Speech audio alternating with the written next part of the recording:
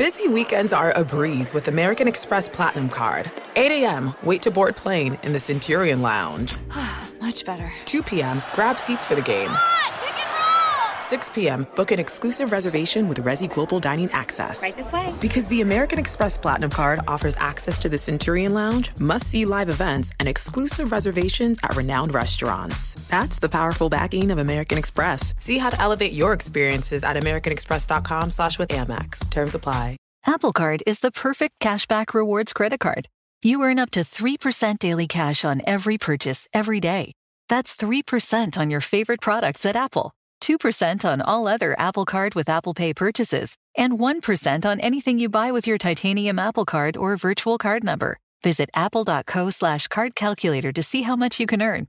Apple Card issued by Goldman Sachs Bank USA, Salt Lake City branch. Subject to credit approval. Terms apply. O'Reilly. Are your wiper blades chattering, skipping, or squeaking? Don't let streaks or smearing on your windshield compromise your visibility. When it's time to replace your wiper blades, stop by O'Reilly Auto Parts and see our selection. Our professional parts people will even install your new wiper blades while you wait. Stop by O'Reilly Auto Parts today. O'Reilly Auto Parts. This is Tracy V. Wilson from Stuff You Missed in History class. The national sales event is on at your Toyota dealer, making now the perfect time to get a great deal on a dependable new car. Like a legendary Camry built for performance and available with all-wheel drive, you can count on your new Camry to get anywhere you need to go. Or check out an affordable and reliable Corolla with a trim for every lifestyle. From the hip sedan to the sporty hatchback, there's a Corolla built just for you. Check out more national sales event deals when you visit buyatoyota.com. Toyota, let's go places. Welcome in, Fox Sports Radio Studios, brought to you by Geico. 15 minutes could save you 15% or more on car insurance. Visit geico.com for a free rate quote. It is NFL Draft Thursday, and this is going to be a big show for you guys. It's always a big show, but we are going to be joined by a guy who is making his way up the draft boards. He appears to be the first quarterback for sure to come off the draft boards, at least if you look at all the odds makers online who give you the opportunity to bet on gambling-related NFL draft issues. His name, he tells us, probably, I don't know, Mitch or Mitchell Trubisky, and there are late rumors today as we begin the show that he could go as early as number 1 to the Cleveland Browns. Now, I still think that's unlikely. I think probably the most likely move here is that he goes by number 5. Somebody trades up potentially with the Tennessee Titans and slides into that number 5 spot. It could be the Cleveland Browns. If they take Myles Garrett number 1 overall, that they could then trade back up with that other pick they have and get him at number 5 right before the Jets pick at number 6. But we will talk to him in about 10 minutes, maybe even less. So that should be pretty cool. Early morning for him as he gets ready for what could be the biggest day of his life.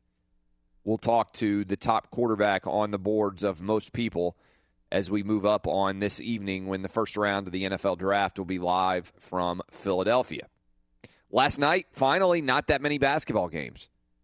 As we come down the stretch on the NBA, the Wizards take a 3-2 lead over the Hawks, and the Celtics take a 3-2 lead over the Bulls. Why does that matter? Game 5, the winner in the NBA wins 88% of all series. So when you go up 3-2, that's typically the decision maker of the series. The NHL playoffs also begin. I think it's clear that the Nashville Predators, among other teams, have now won 5 in a row. They may never lose again.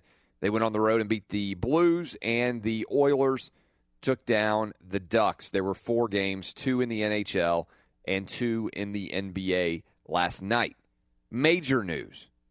Major news in the world of sports. I think I've been telling you now for a couple of years, the biggest story in all of sports is the popping of the sports rights bubble. I think it's going to destroy ESPN's business, and it's eventually going to filter potentially all the way into how much players are paid. We're going to go after this story in a deep way. I'm going to tell you why it matters, what the significance is. If you didn't know, ESPN reportedly laying off around 100 people yesterday, and it's just a rounding error now for ESPN. I believe that by 2021, ESPN, which from 1979 to 2013 was the biggest, best, baddest business on the block, will be losing money. It's really a major sporting issue. And I'm going to give you a quick rundown. And again, after Mitch Trubisky, I'll open up the phones and answer your questions. People say, oh, why do you care so much about ESPN? Well, first of all, because I care about business. And secondly, because I care about sports business. I'm in the sports media, so I believe that the story of ESPN, this company that was founded in 1979 as a scrappy cable underdog, and from 1979 to 2011 went from 0 houses to 100 million cable and satellite households. Now, the business model of ESPN is kind of fascinating because they make money 2 different ways. They make money off advertising, but that's only around 25% of their overall revenue. 75% of their money they make off of subscription fees. And a lot of people don't realize that effectively ESPN has a monthly subscriber cost because they don't see it broken out on their cable bill. But wildly, ESPN is 5 times as expensive as any other channel that is a part of your cable and satellite package. So if you have a cable or satellite package right now, and ESPN is a part of it, which is the vast majority of you listening right now, that means that you're paying over $7 a month for ESPN. Now, if you're listening to this show, that's probably not a bad move because you are a sports fan. But if you are not a sports fan, as the vast majority of people who have cable and satellite are, they will not watch ESPN, that means, crazily, that they are paying over $80 a year for a channel that they never watch. And so it's fascinating because Netflix, for instance, which a lot of you have as well, you understand that you pay around $10 a month for. Well, you're paying around $7 a month for ESPN, and many of you out there in the cable and satellite industry are not actually watching. So why is ESPN's business tanking?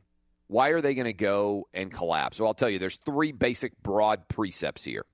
And again, we're leading in with Mitch Trubisky. He's going to be our first guest of the show. So you know, roadmap for the show. Mitch Trubisky, hour 1.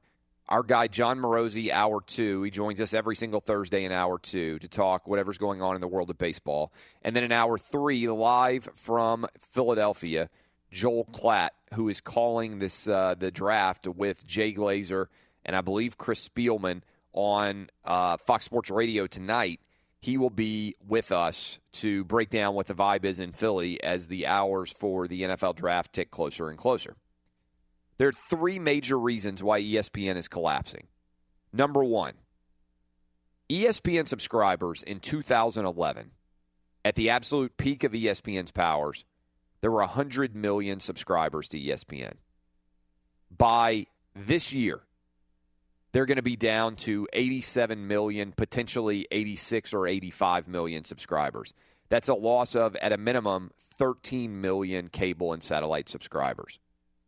Basic math on that is 13 million times $7 a month times 12 months in a year. That means that every year ESPN is losing around $1.3 billion. That's billion with a B, off of their revenue that's never going to return. And at the rate that they are losing subscribers, and that is a crazy number, I want you to think about this, 10,000 people a day are cutting the cord and abandoning ESPN. 10,000 a day. That's an extraordinary number. ESPN's business model is in serious jeopardy. Number 2, you know how much ESPN pays for the sports rights that you watch on ESPN? The NBA, Major League Baseball, the NFL, SEC, ACC, Big Ten, $8 billion a year. That's led to a stat that is one of my favorite to give out there in all of sports. Mike Conley, Memphis Grizzlies point guard Mike Conley. Think about this stat for a minute. There have been 4 guys in the NBA who have made $30 million a year adjusted for inflation in the history of the league. Number 1, Michael Jordan, pretty good ball player. Number 2, Kobe Bryant. Number 3, LeBron James. Number 4, Mike Conley. Why is Mike Conley making so much money? Because ESPN drastically overpaid for the NBA television rights package, which is why they're having to fire all these people now. So 3 reasons why ESPN's business is collapsing. 1, they've lost 13 million subscribers in the last several years. 2, they have $8 billion in rights fees that they owe every year into the foreseeable future to all these sports leagues. These are contracts that they can't get out of. And 3, they've made the decision to go and turn into a left-wing sports talk organization. All of those issues have conspired to tank ESPN. This story is the biggest in sports, and I've been telling you for a couple of years now how big it is, and people are just now starting to recognize. You should have seen my mentions today and yesterday. Everybody coming around saying, my God, Clay Travis, you were right. All right, we're going to unpack this more at the bottom of the hour, but first, major interview coming up. Up next, it's Mitch Trubisky. Don't call me Mitchell Trubisky, whichever way you want to go it. He's going to be the first quarterback taken off the draft board. He's going to join us here live as we get ready for the NFL Draft. I am Clay Travis. You are listening to Outkick the Coverage on Fox Sports Radio. Live from the Geico Fox Sports Radio studios. What does it mean when Geico says just 15 minutes could save you 15% or more on car insurance? It means you probably should have gone to geico.com 15 minutes ago. Joined now by a guy who's going to have a special day indeed. The first round of the NFL Draft will be occurring this evening, and we are fortunate to be joined by former North Carolina quarterback Mitchell Trubisky. Mitchell, so I want to start with this question for you. If I had told you this time last year, when you were sitting around, I bet, watching the NFL Draft somewhere in your couch, somewhere in a place in Chapel Hill, that you would be a first-round draft pick by this time the next year, would you have believed me? No, honestly, I probably wouldn't have. It's been a crazy process, and this is what I dreamed of, and this is really what I worked of. But last year at this time, I didn't think any of this was possible, but my hard work and dedication has really showed me that anything is possible. So you just continue to believe in your dreams, and it can all change around in 1 year. So whatever your goals are, just shoot for them and go even higher. So that's what got me to this point, and I'm very excited for this opportunity. So what do you know at this point? Has your agent said, look, you're definitely going to be gone by 10, you're definitely going to be gone by 5? Do you have any sense for who is going to draft you right now? I got no idea. I'm hoping in the top 10. That's what I've been hearing throughout this whole process. Could be higher, could be lower. I mean, that's all out of my control at this point. I'm just looking to get with the right team and organization that believes in me and will allow me to develop and progress as a quarterback. But it's been an exciting process, and I know I got a lot of work to do once I get picked. But it's going to be a dream come true. I'm so excited. Do you have any consideration at all? Do you care if you are the first quarterback taken? Deshaun Watson said he wants to be the first quarterback taken. Do you want to be the first quarterback taken as well? It doesn't really matter to me because that's outside my control. It doesn't matter where you get picked. It matters what you do when you get picked, and that's been my mindset. So no matter where I go, it's going to be a dream come true, and the real work begins when you get with your NFL team. So I just want to get in, learn the playbook as quick as possible, and show that I belong in this league. So that's what I'm trying to do. But wherever I get picked, whether it's the first quarterback or the third or so on, that's outside of my control, so I'm not too worried about it. What's the weirdest question you got asked as part of the interview? You don't have to tell me which team asked it, but is there anything you got asked as part of an interview process or a team visit that kind of blew your mind, that threw you for a loop? It was just kind of an odd question. They asked me how good, on a scale of 1 to 10, am I at doing the nay-nay? And what was your answer? Yeah, I was honest. I put a 2. So 2 out of 10. So that's horrible. So you will not catch me doing the nay-nay anywhere.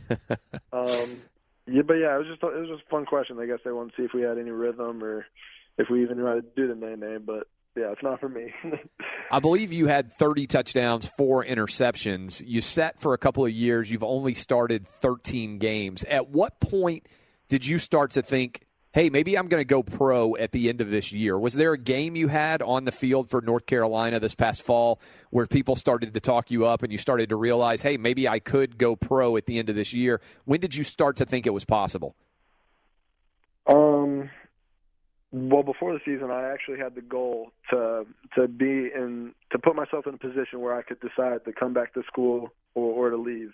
So I wanted to put up. I know it would only be 1 year, and I mean it is 1 year, but I wanted to put up numbers and show everyone around the country and NFL coaches and scouts that I can project well to play at the next level. And I think just in a year's work, that's what I did. And I think that was the mindset going into the season. And I think around the middle of the season, probably after the 6th or 7th game, they started putting early mock drafts up, and people were projecting me high if I came out, and it just so happened that it was in the plan, and that's how it worked out. So I decided it was the best time for me to come out, take advantage of this opportunity, and continue to progress as a quarterback. So, about the middle of the season. We're talking to Mitchell Trubisky later today. He's going to become a multimillionaire when he gets drafted and as a part of the NFL's first round. Mitchell, have you considered at all what it's going to be like to suddenly be rich? I don't know how much money you have now, but I bet you're about to have a lot more than you've ever seen before. What's that feeling going to be like when they call your name and you suddenly realize, holy crap, I'm a multimillionaire?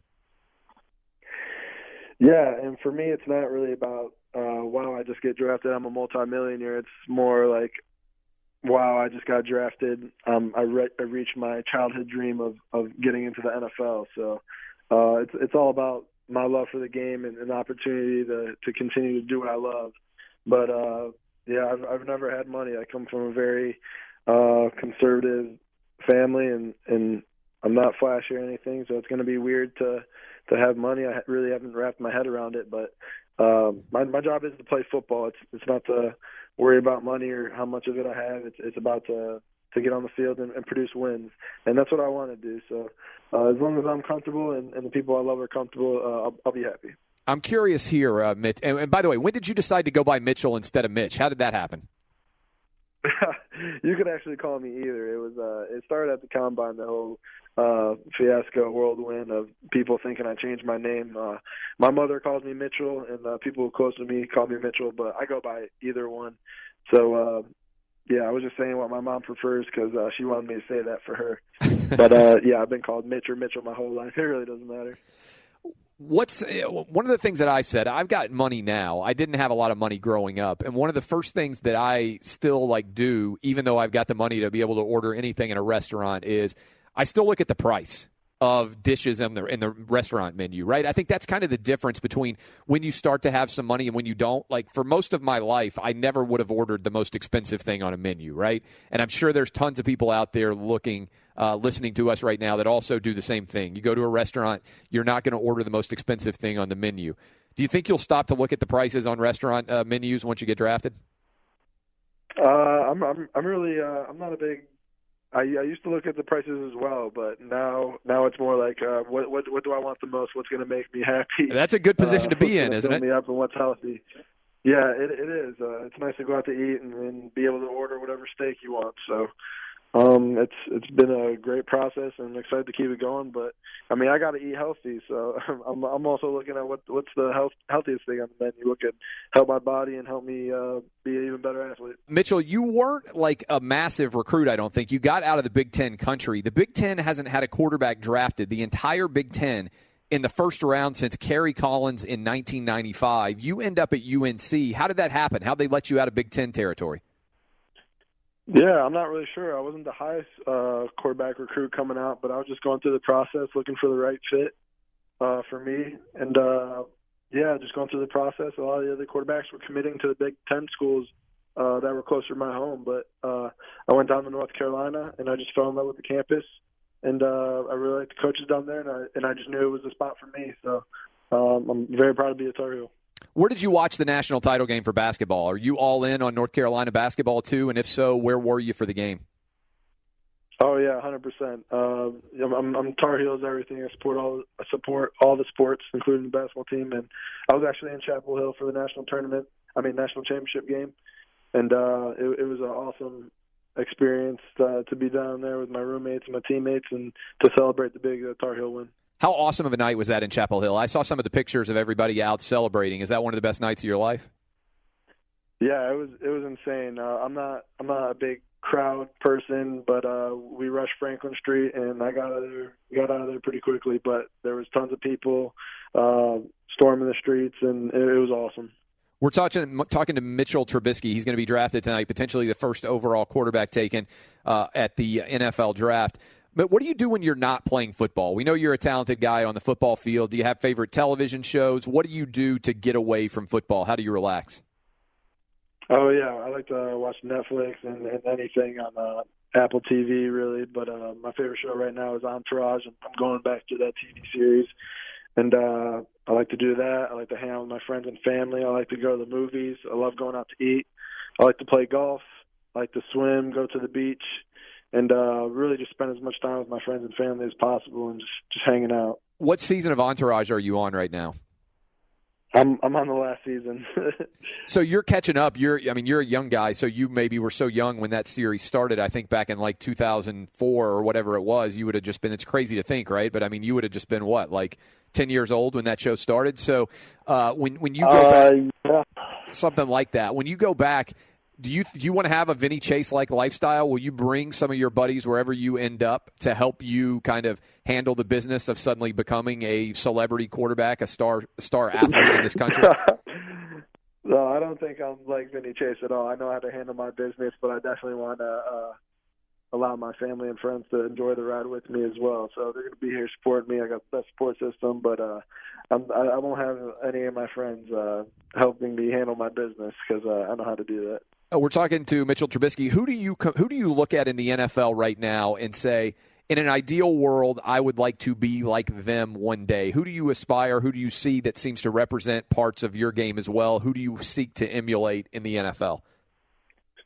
I think I would have to say Aaron Rodgers. I model my game after his, just having a quick release, able to what he can do with his feet and escape sticky situations, and he's always in total control on the field. And another guy would be Tom Brady, just having that competitiveness, always be the game manager, able to make all the throws, put it exactly where it needs to be, and winning Super Bowls. So those two guys are definitely getting it done, and they've been the face of the NFL for a few years now. And yeah, it's all about winning and running the show. How nervous will you be when the official NFL draft begins tonight? Will you be a guy who's like got a lot of butterflies in your stomach, or do you get eerily calm when big moments happen and you just kind of chill? What will it feel like, do you think, for you when the draft actually begins? Yeah. I'm not really sure exactly. If I had to guess, I would say I'm going to be pretty calm because I know it's going to work out for the best. So wherever I go, it's going to work out. I'm just going to try to continue to keep that mindset, and wherever I land, it's going to be a dream come true. But, yeah, I'm just going to relax and really enjoy the moment. Are you a bear hug guy? Do you plan on giving the commissioner a huge bear hug, or are you more of like a light back tap kind of guy? Yeah, I'm probably just going to shake his hand. All right, tell me what you've got to do here. You're with Hyundai's multifaceted draft program, rolling with the rookies. What are you doing with them? Oh, that was an awesome process I had with Hyundai. They came to my hometown and allowed me to share some of my story, just growing up in Mentor and going to UNC and being in this position now as a potential rookie. And working with Hyundai has been awesome. They've been so good to me, and I'm excited to see working with Marcus about the custom car wrap they got out here. I'm excited to see the revealing tomorrow. And yeah, they've done an awesome job, and I just really appreciate how they've allowed me to tell my story out there to so many fans. How do you plan on celebrating? You're going to be drafted later tonight. You will become a big-time football star. You'll get to go to a new city. It's a pretty overwhelming experience. What will you do at the end of the first round of the draft? Hopefully, just I'm out to eat somewhere with my family, enjoying their company, and I have a bunch of friends coming in town, so we're just going to celebrate, have a good time, and then the next day I'll get back to work. I'll be flying to my new city and just embracing that. But I'm just going to enjoy the moment, and we're gonna celebrate. All right, my man. Enjoy the final season of Entourage, and congratulations on a big-time night coming up for you. We appreciate you joining us here on Outkick the Coverage. Thank you so much. Appreciate you guys. That is Mitchell Trubisky. He's probably going to be the first overall quarterback taken at the end of the NFL draft experience here tonight. Pretty wild. Philadelphia, big-time celebration coming for he and his family. I am Clay Travis. Always a big-time celebration here on Outkick. More coming up next on Fox Sports Radio. Welcome back. Fox Sports Radio studios brought to you by Geico. Easy to save 15% or more on car insurance with Geico. Go to geico.com or call 800-947-AUTO. The only hard part, figuring out which way is easier. That was Mitch Trubisky. And a lot of people out there early this morning, as they're in the media and they are adjusting their draft boards, now potentially having Mitch Trubisky going number 1 overall to the Cleveland Browns. We'll see what happens. There seems as if there could be some drama brewing around that number 1 overall pick. And right now, Myles Garrett's still a substantial favorite, but a lot of people getting on this morning and tweeting that they're unsure exactly what's going to happen. With TrueCar, you can find out what other people in your area paid for the same car you're looking for, and on average, save over $3,000 off MSRP. Whether you're looking for a new or used car, visit TrueCar to enjoy a more confident car buying experience. I want to open up the phone lines right now. 877-996-6369 is the phone number. And I started off the show talking about this. Again, my thanks to Mitch Trubisky for joining us on what is a huge day for him to be joining the NFL draft ranks and definitely being the number 1 overall pick. If you look at the odds makers, you can now bet on the NFL draft, and we'll probably talk about that some at the top here of hour 2, and maybe the top of hour 3 again. But I think the biggest story in sports right now is what's going on at ESPN and what it says about the existing sports rights bubble. I talked at the University of Tennessee probably, I think it was early March, and I was in there with 500 or so college kids there to hear me speak. And I like to poll college kids, right? Like 18 to 22-year-old college kids, because their experience is different with media than yours or mine would be. And I asked them an interesting question. I said, how many of you have watched my Periscope or Facebook Live show? And for those of you out there listening right now who haven't listened to that show or you don't have any idea at all what's going on, Periscope is the live video arm of Twitter, and Facebook Live is the live video arm of Facebook. And any one of you right now can go live with your phones, assuming that you have a smartphone, an iPhone-like device, by just pulling up those apps on your phone and clicking go live. And you can show the video of what's surrounding you to anybody in the world, and they can click on it and watch your live experience, whether it's driving right now down the road on your way into work, whether it is being at work right now, whether you're just now rolling out of bed, whatever you're doing, the ability to turn your phone into a live broadcast exists right now. And I asked those kids, how many of you have watched my Outkick the Show afternoon show that I do around 3 Eastern every day? How many of you have watched that show recently? Every hand goes up in the entire auditorium. This is 500 college kids at the University of Tennessee. They are the most likely audience to be watching Periscope and Facebook Live. And then I said something interesting. How many of you subscribe to a cable or satellite package? Not one hand went up. The entire room. Then I said, how many of you use your parents' login, sign-in numbers, sign-in passwords to watch sports on a mobile device? Watch ESPN, Fox Sports Go, whatever it is, almost every hand went up again. We're in the midst of a fascinating era in media and certainly in sports media. And if you don't know this news, yesterday, kind of the crap hit the fan for ESPN. I have been writing for a couple of years about how ESPN's business model is fundamentally broken. And what's wild about this business model that ESPN is now finding itself in the midst of is from 1979 to 2011, ESPN's business model was the greatest business model in the history of media in the world. I don't think that's an exaggeration. They went from 0 cable and satellite subscribers to, by 2011, 100 million.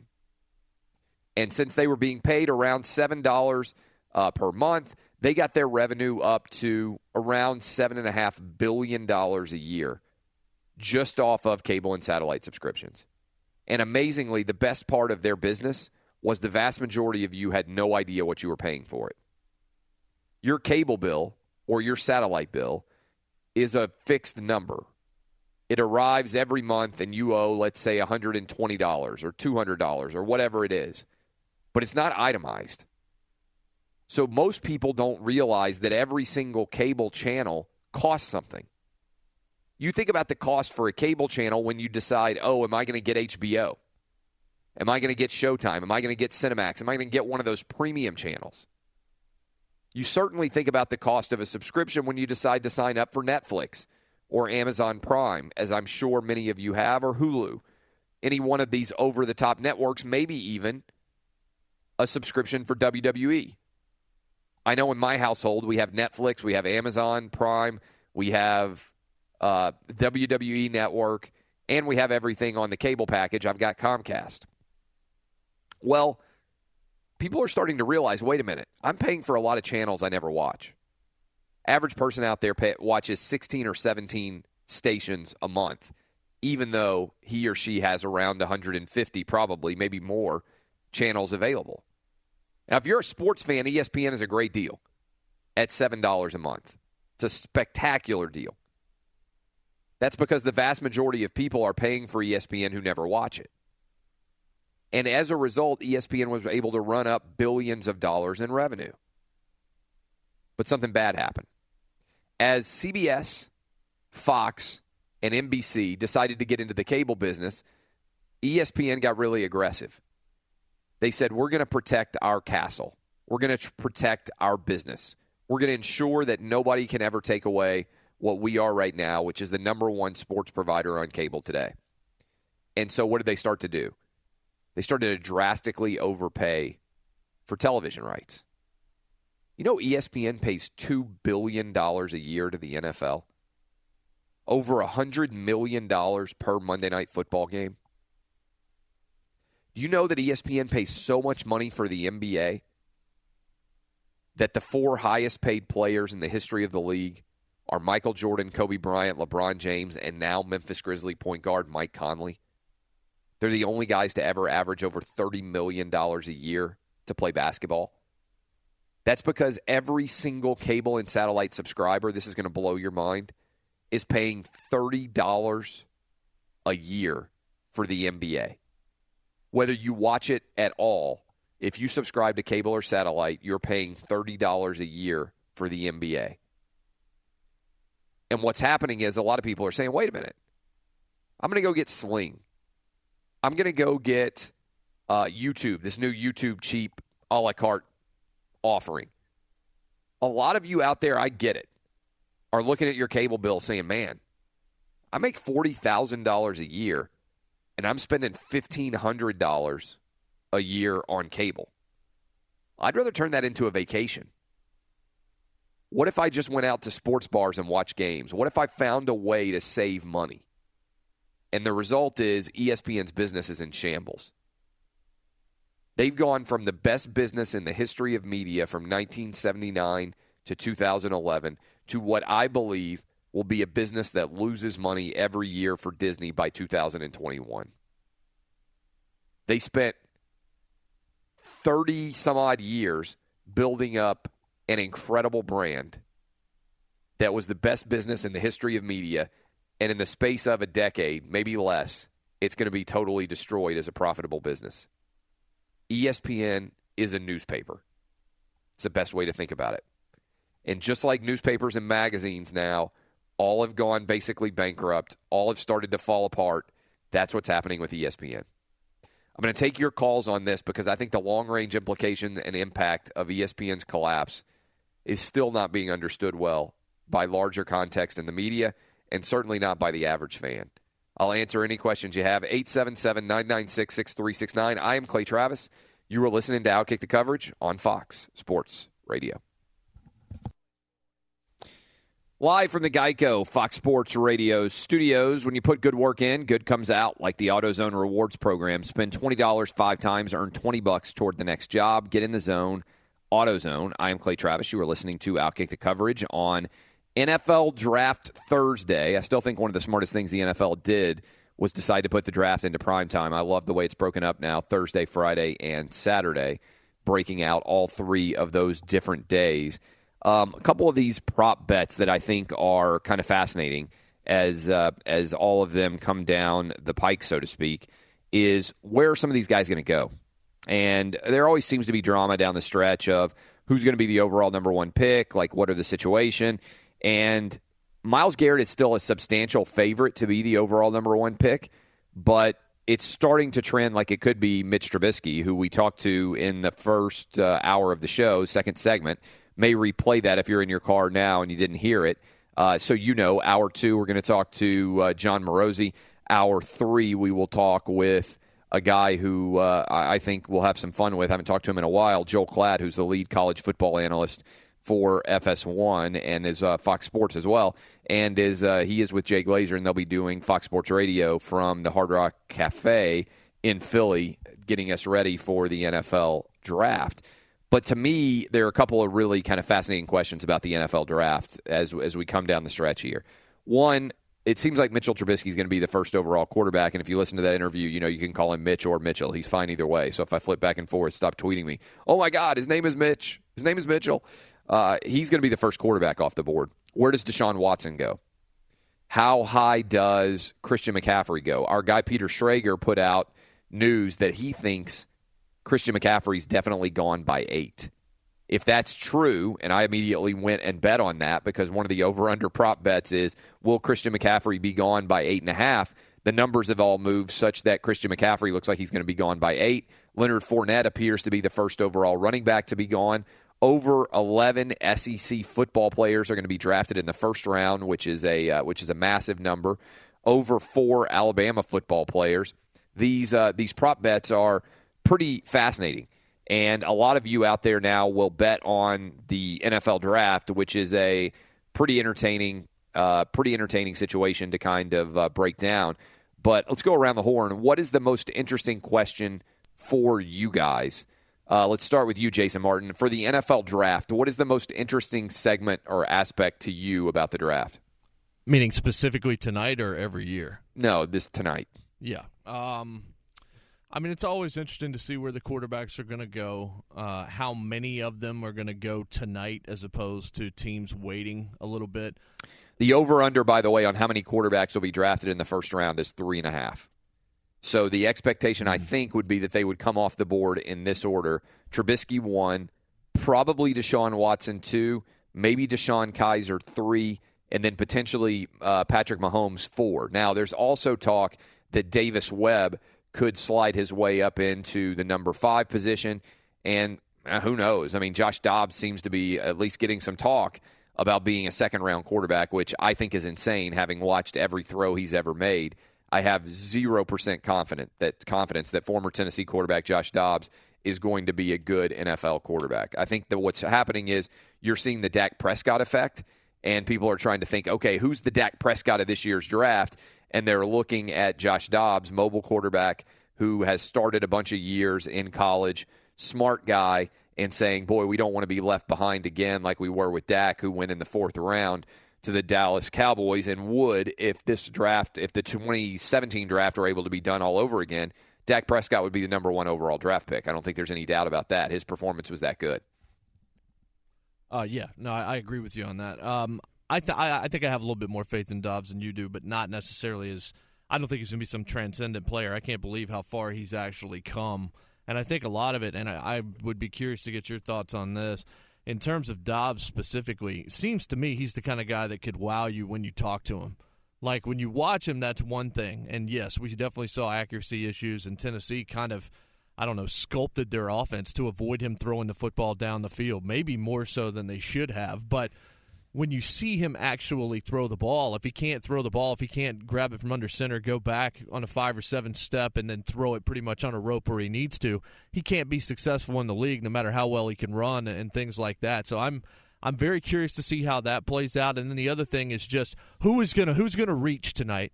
Which team is going to reach and try to go for Deshaun Kaiser, who I think is going to be a flat-out bust in the NFL? Who is going to go up and think, oh, well, I've got to go get him now, and end up leveraging a few other picks that somebody else is going to end up getting rich off of with players later in the draft? See, I don't think – I'm going to start hour 2 talking about this. I don't think you can reach on quarterbacks.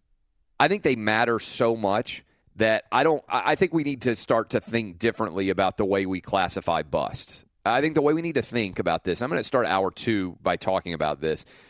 The way we need to think about quarterbacks is it's as if you were going out and investing for stocks and you were trying to find a stock that's going to return 10 times what you invest. Most stocks are not going to do that, right?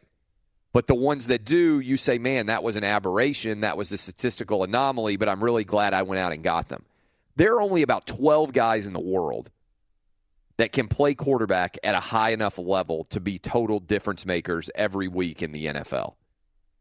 And those 12 guys are so valuable that you have to try to get one every year if you don't already have one. That's what's kind of crazy about the NFL is every year when the NFL starts, if your team has one of the top 12 quarterbacks in the NFL, you can win a Super Bowl. If you don't, which is the other 20 teams, you're either hoping that your guy is one of the 12 best and he's still young, or you're so bad that you're talking about who the next quarterback is going to be, or you're delusional.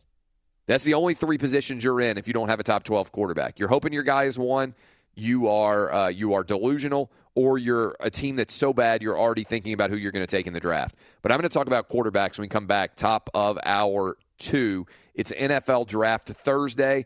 Spectacular show off and rolling here. I am Clay Travis. You are listening to Outkick the Coverage on Fox Sports Radio.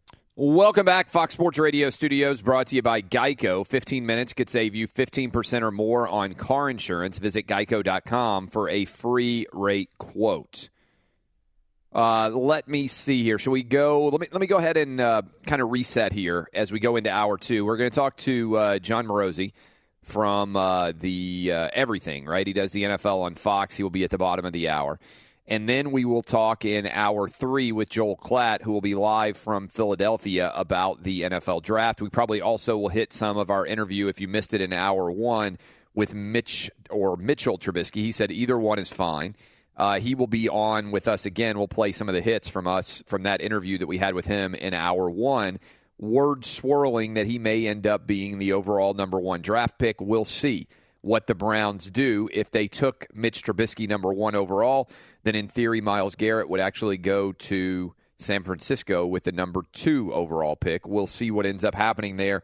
A little bit of drama on draft day as we inch closer and closer to the first round of the NFL Draft. We have been talking about several big stories. Obviously, the NFL Draft is going on tonight, and that's going to be our lead story all day long today and probably all day tomorrow as well once we know what happens in the first round of the draft. The other issue that's going on out there is ESPN and the future of sports media, and I believe we will take a couple of your calls here. So 877-996-6369, you can call in if you want to dive in and discuss any of these issues with us. 877-996-6369. I ran through in hour 1 a litany of why I believe ESPN is in trouble. We'll probably talk about that more over the course of this show as well, because I believe it's the biggest story in sports media and maybe the biggest story in media at all. But I said before we went to break that I was going to say this to come back. I don't think you can overreach for a quarterback. In fact, I think the idea that we have of saying, oh, this quarterback was a bust is broken. I don't believe that you can really call someone a bust when only 12 people in America can do it, that is, be a quarterback at a really high-level job. Like, I just flat out don't get it. Right now in the NFL, you are so incentivized to go out and draft a quarterback every year if you don't have a stud quarterback that I think you need to do it. I think you need to start treating NFL teams like you do college football teams. What do college football teams do? It's hard to project who's going to be a great quarterback at the college level based off looking at high school tape.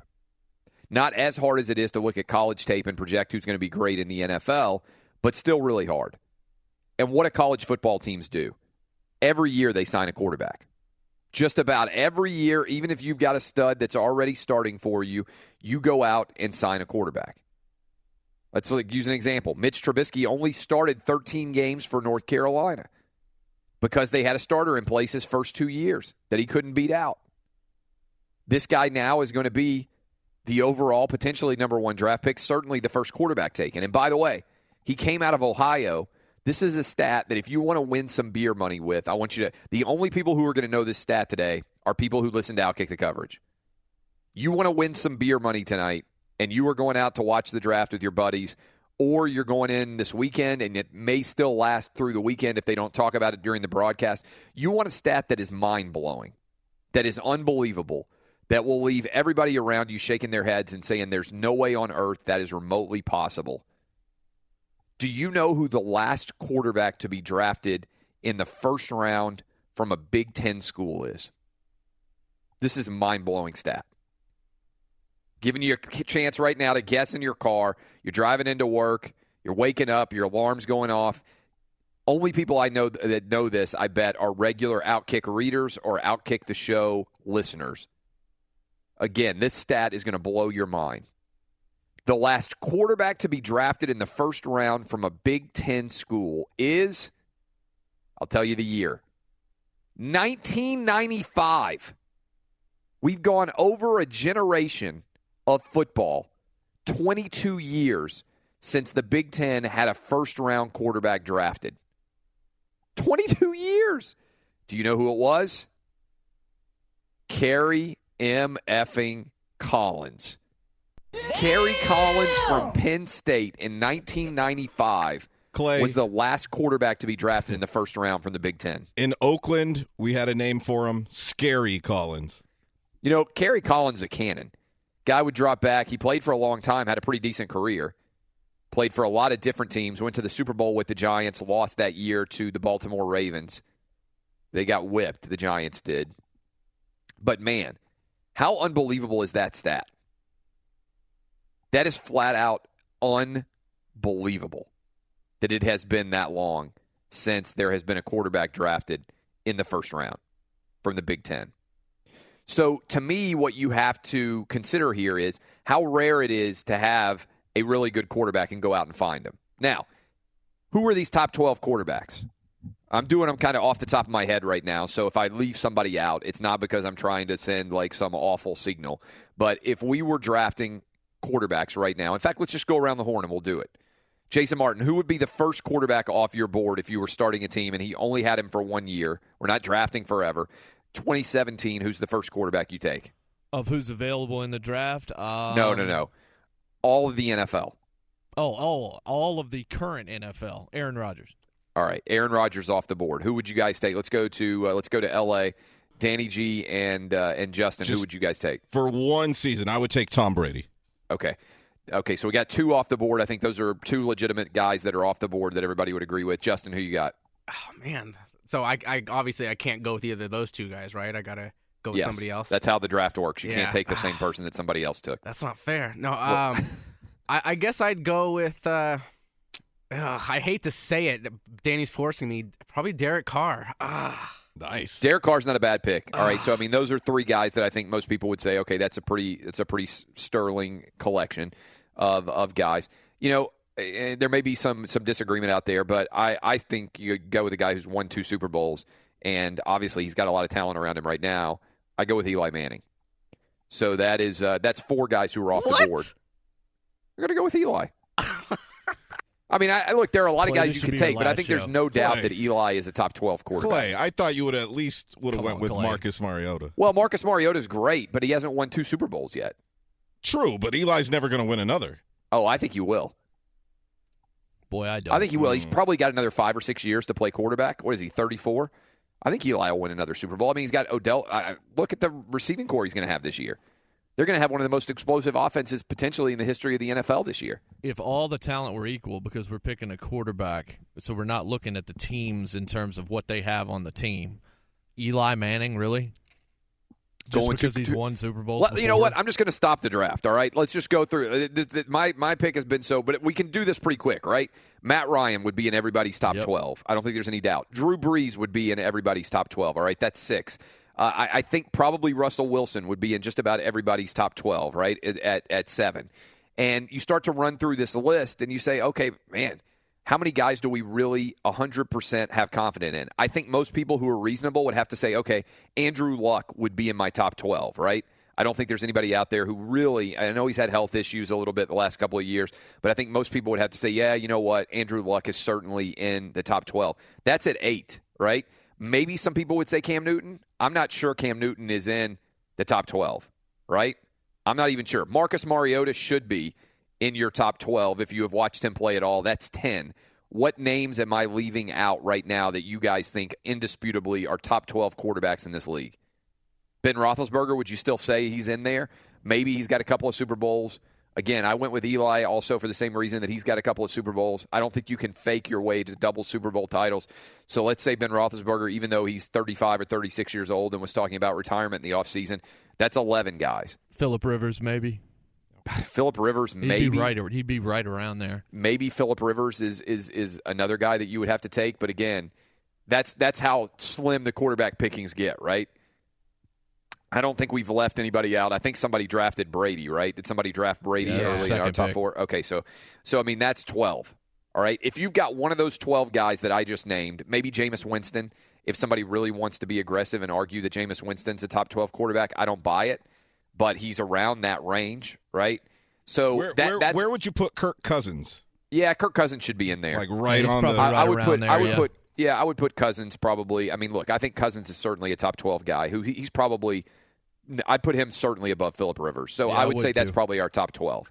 All right? Like, you can quibble about exactly where those people should be drafted. Some people out there are going to say, oh, you're overrating Marcus Mariota. They're going to say – the point on this is simple.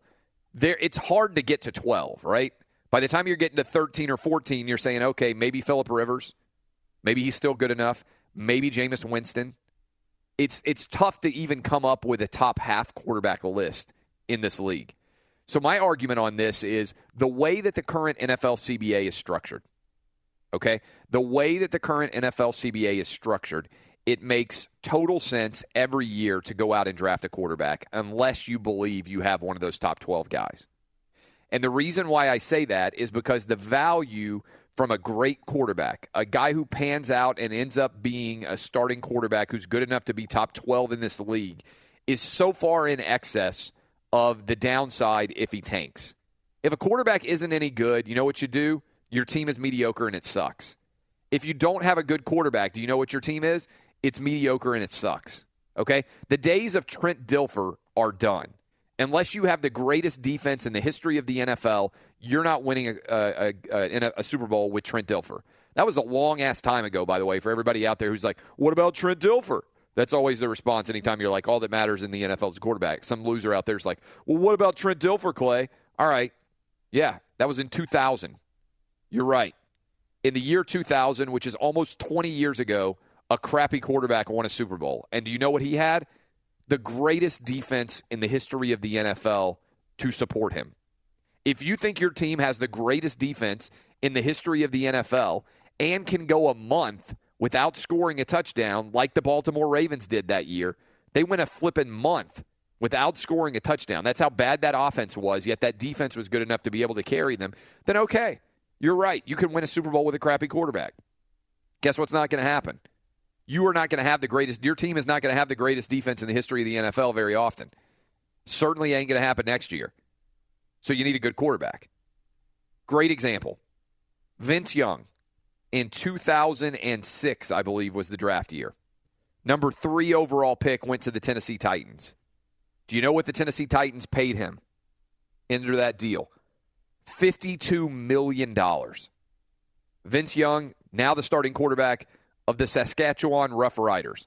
Fair to say that Vince Young, while not a total bust, was not worth anywhere near $52 million. He's since also not been successful with the Buffalo Bills, with the Philadelphia Eagles. Everywhere VY has gone, it has not worked out for him. So VY, $52 million. A few years later, I believe it was the 2011 draft? I'm not sure. Was it 2010? Whatever year Jake Locker got drafted. Jake Locker went number 8 overall. The year that Cam Newton went first overall, the Titans took Jake Locker out of Washington, number 8 overall. Jake Locker retired at the age of 26. That's a rough decision, right? 4 years into his career, he just flat out said, you know what? I'm retiring.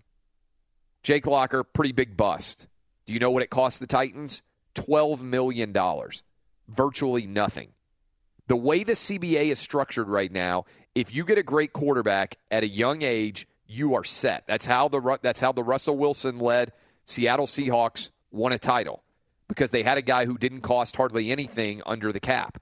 Right now, the Bucs, the Titans, the Cowboys, maybe the Eagles with Carson Wentz. We'll see. Certainly the Raiders with Derek Carr. I think those are the 5 best young quarterbacks in the NFL who are still under their rookie contracts. Again, I'll run through them. Derek Carr, Marcus Mariota, Carson Wentz, Dak Prescott, and Jameis Winston.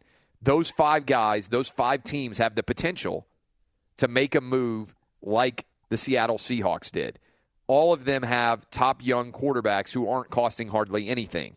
The result, go take a quarterback. So if I'm the Browns and there's anybody in my room at all who thinks that Mitch Trubisky can be a top 10 or 12 quarterback in this league, you got to go get him. Got to go get him because the payoff for going to get Myles Garrett ain't going to be that large. You're still going to be a mediocre team. Look at what's happened with the Texans with J.J. Watt. J.J. Watt's the best defensive player in the NFL for multiple years. Texans still suck. You know why? Because they had Brock Osweiler. Texans still suck now. You know why? Because they got Tom Savage. It doesn't matter about the talent around your quarterback unless your quarterback is good. There were 11 playoff games in the NFL this year. The best quarterback won 10 of them. You didn't even need to know the rest of the roster. Okay, open up the phone lines, 877-996-6369. You can react to anything that we're talking about. Bottom of the hour, we'll go to John Morosi. And next hour, we'll go live to Philadelphia with Joel Klatt, probably also re-hit some of our Mitch Trubisky interview. I am Clay Travis. You are listening to Outkick the Coverage, and this is Fox Sports Radio. Live from the Geico Fox Sports Radio studios. What does it mean when Geico says just 15 minutes could save you 15% or more on car insurance? It means you probably should have gone to geico.com 15 minutes ago.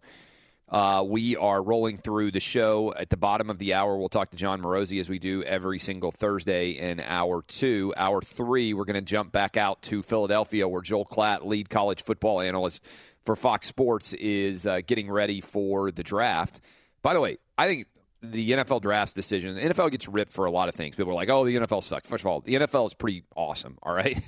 And I think one of the smartest things the NFL has done is move the draft out of New York City and start to rotate it around the rest of the country. And I saw a report in Sports Business Daily recently where 23 different cities have bid to host the next year of the NFL draft. And what the NFL is thinking about doing, which is actually really even cooler, is doing a multi-city draft. So having the first round maybe on Thursday in insert city here, then going somewhere else for Friday and somewhere else for Saturday, that's pretty awesome. Really cool that they are moving it around. I hope people in the city of Philadelphia have fun with it. Last year it was in Chicago. Are those the only 2 cities they've gone to so far? Did they go to L.A. the year before? I can't even remember how many years it's been now that they've been rotating it outside of New York City. I think maybe they started in L.A., just those 2. All right. Well, that's supposedly the case. Let's go to Cole in I'm not sure where Cole is. Where's Cole from? Chattanooga, Tennessee. What's up, Cole? How's it going? I'm doing excellent. So I recently saw a report on Fortune magazine that said that Apple might be considering, probably not, buying Disney. And I was just kind of wondering, like, what that impact might be on ESPN if Apple did actually end up buying Disney. Yeah, I don't know what's going to happen. The big question, a lot of people have asked this on Twitter too, and it's a good question asking about Apple. The big question out there for these sports leagues is, are the major tech companies in the world, and they're almost all based in America now, going to make decisions to go all in on buying sports rights? In other words, Facebook, Apple, Google, Amazon, Netflix, some of these major companies that are all soaring in terms of their market cap, are they going to make a decision to go after some of these sports rights as the ESPNs of the world collapse and are not able to pay for what they already have? And that is that's the $1 trillion question for sports leagues, because I think they've gotten used to the sports rights bubble artificially inflating what people are going to pay. Again, every single person who has a cable or satellite subscription is paying $30 a year to the NBA. That's how Mike freaking Conley is going to make over $30 million under his new contract. 4th guys in the history of the NBA have made $30 million. Michael Jordan, pretty good. Kobe Bryant, pretty good. Guy by the name of LeBron James, pretty good. And now Memphis Grizzlies point guard Mike Conley. That's because of ESPN's insanely overpaid NBA television deal. And so those costs are spread out over years and years. $8 billion a year ESPN has to spend for content and programming rights. And will they get that bridge? Thursday Night Football, Amazon's kind of sticking its toe in the water, going to pay between $50 and $80 million, depending on which report you read, to carry those Thursday Night Football games as part of Amazon Prime. Will that continue to grow? Are there other teams that are going to do the same other companies that are going to do the same thing in the tech world? And one of the rumors out there that has been written about a decent amount is Apple deciding to buy Disney. Apple buying Disney makes sense, but Apple buying ESPN doesn't make sense to me. ESPN is just a part of the Disney Corporation. Here's the problem that I think ESPN has. They don't produce anything that really matters, right? All they are is a middleman. They make the decision to put on a game, and they don't own that game. And what happens in most of modern American business, the middleman ends up getting squeezed out because he's not providing anything of additional value. Right now, content is all that matters. Let's just start with that thesis. And by content, I mean if you are an HBO fan, all that matters is Game of Thrones, right? As an example, all that matters is all of their content. But Game of Thrones is so good that it's going to be watched 20 years from now and be just as good, right? If you've got young kids, or you're a young guy and you don't even have kids yet, there's a very good chance that one day you're going to be sitting around and your kid is going to be watching Game of Thrones. That show is not going to be any worse 20 years from now. It's probably not going to be any worse 40 years from now. HBO has created a content that will last for generations. What does ESPN actually produce that has value for more than 24 hours? Not much. See, ESPN's secret sauce as they went from 1979 from nothing to 2011 with 100 million subscribers was that initially they had the highlights. In addition to games, and the games came later, initially they had the highlights. So if you were of my generation, and I'm the exact same age as ESPN, I'm 38 years old. I was born in 1979. If you were of my generation, you still remember sitting down in front of your television and watching ESPN highlight packages where you didn't know how the game ended. Nobody out there now, kids, ever do that. I told this story before on the air, but after the Super Bowl ended late, my boys, I put them to bed because I thought it was over. I thought the Falcons were going to win. They didn't stay up and watch the whole thing. They woke up. My 6-year-old wanted to know who won the Super Bowl. And so he woke up, he got his iPad, and he asked Siri, who won the Super Bowl? It's pretty amazing, right? Highlights have become like music videos at MTV. That is, they're everywhere. You can watch them at any moment in time. And just like MTV has tanked, and in particular the signature show of MTV, TRL, has tanked. Remember when TRL, Total Request Live, used to be the end-all, be-all for teenagers? Britney Spears going to go on with her new video. Christina Aguilera was going to go on with her new video. Jamie Horowitz at Fox Sports is right about this. He came out and said, look, SportsCenter is TRL. They don't have anything that you haven't seen before. Used to sit down in front and watch a highlight package. I was a huge Cincinnati Reds fan. Sit down and watch the Cincinnati Reds highlight packages. I didn't know who won the game. I'm watching SportsCenter to see, and SportsCenter's secret sauce is, unlike your local sportscast, comes on at 10:30 at night or whatever it is, where they would come on and give you 2 minutes of sports and just give you the scoreboard, you actually got to say video highlights of your favorite team. That's all gone. You see highlights instantaneously on social media. There's nobody of a modern age who sits down in front of the television and doesn't know what the outcome of a game was when SportsCenter comes on. You just go into an app, check the scores, check the highlights instantaneously. It's available everywhere. ESPN doesn't produce anything of any lasting value. They're the middleman on producing games, which are owned by the leagues. Other than 30 for 30, is there a single thing that ESPN produces that 5 years from now still would have validity? Nobody's watching PTI a day after it airs. Nobody's watching SportsCenter a day after it airs. It's disposable content. And their business is tanking. All right, we're going to go to John Morosi. He's a smart guy. I'll talk about this a little bit with him as well as the current picture in Major League Baseball. Hour 3, we go back to the NFL Draft, and we are off and rolling here. As always, I'm Clay Travis. You're listening to Outkick the Coverage on Fox Sports Radio. Let's find out what's trending now. Welcome back, Fox Sports Radio Studios, brought to you by Geico. Easy to save 15% or more on car insurance with Geico. Go to geico.com or call 800-947-AUTO. The only hard part, figuring out which way is easier. We go to John Morosi. He is at John Morosi on Twitter. And I want to start with this, John. You're a smart guy. You went to Harvard, all right?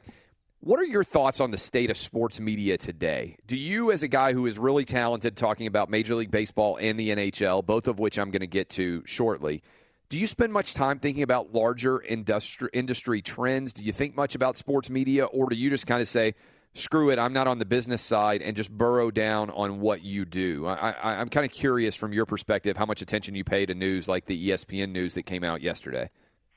Well, sure, Clay. For me, I think mostly about the people that were involved and some of the absolute best people in our business.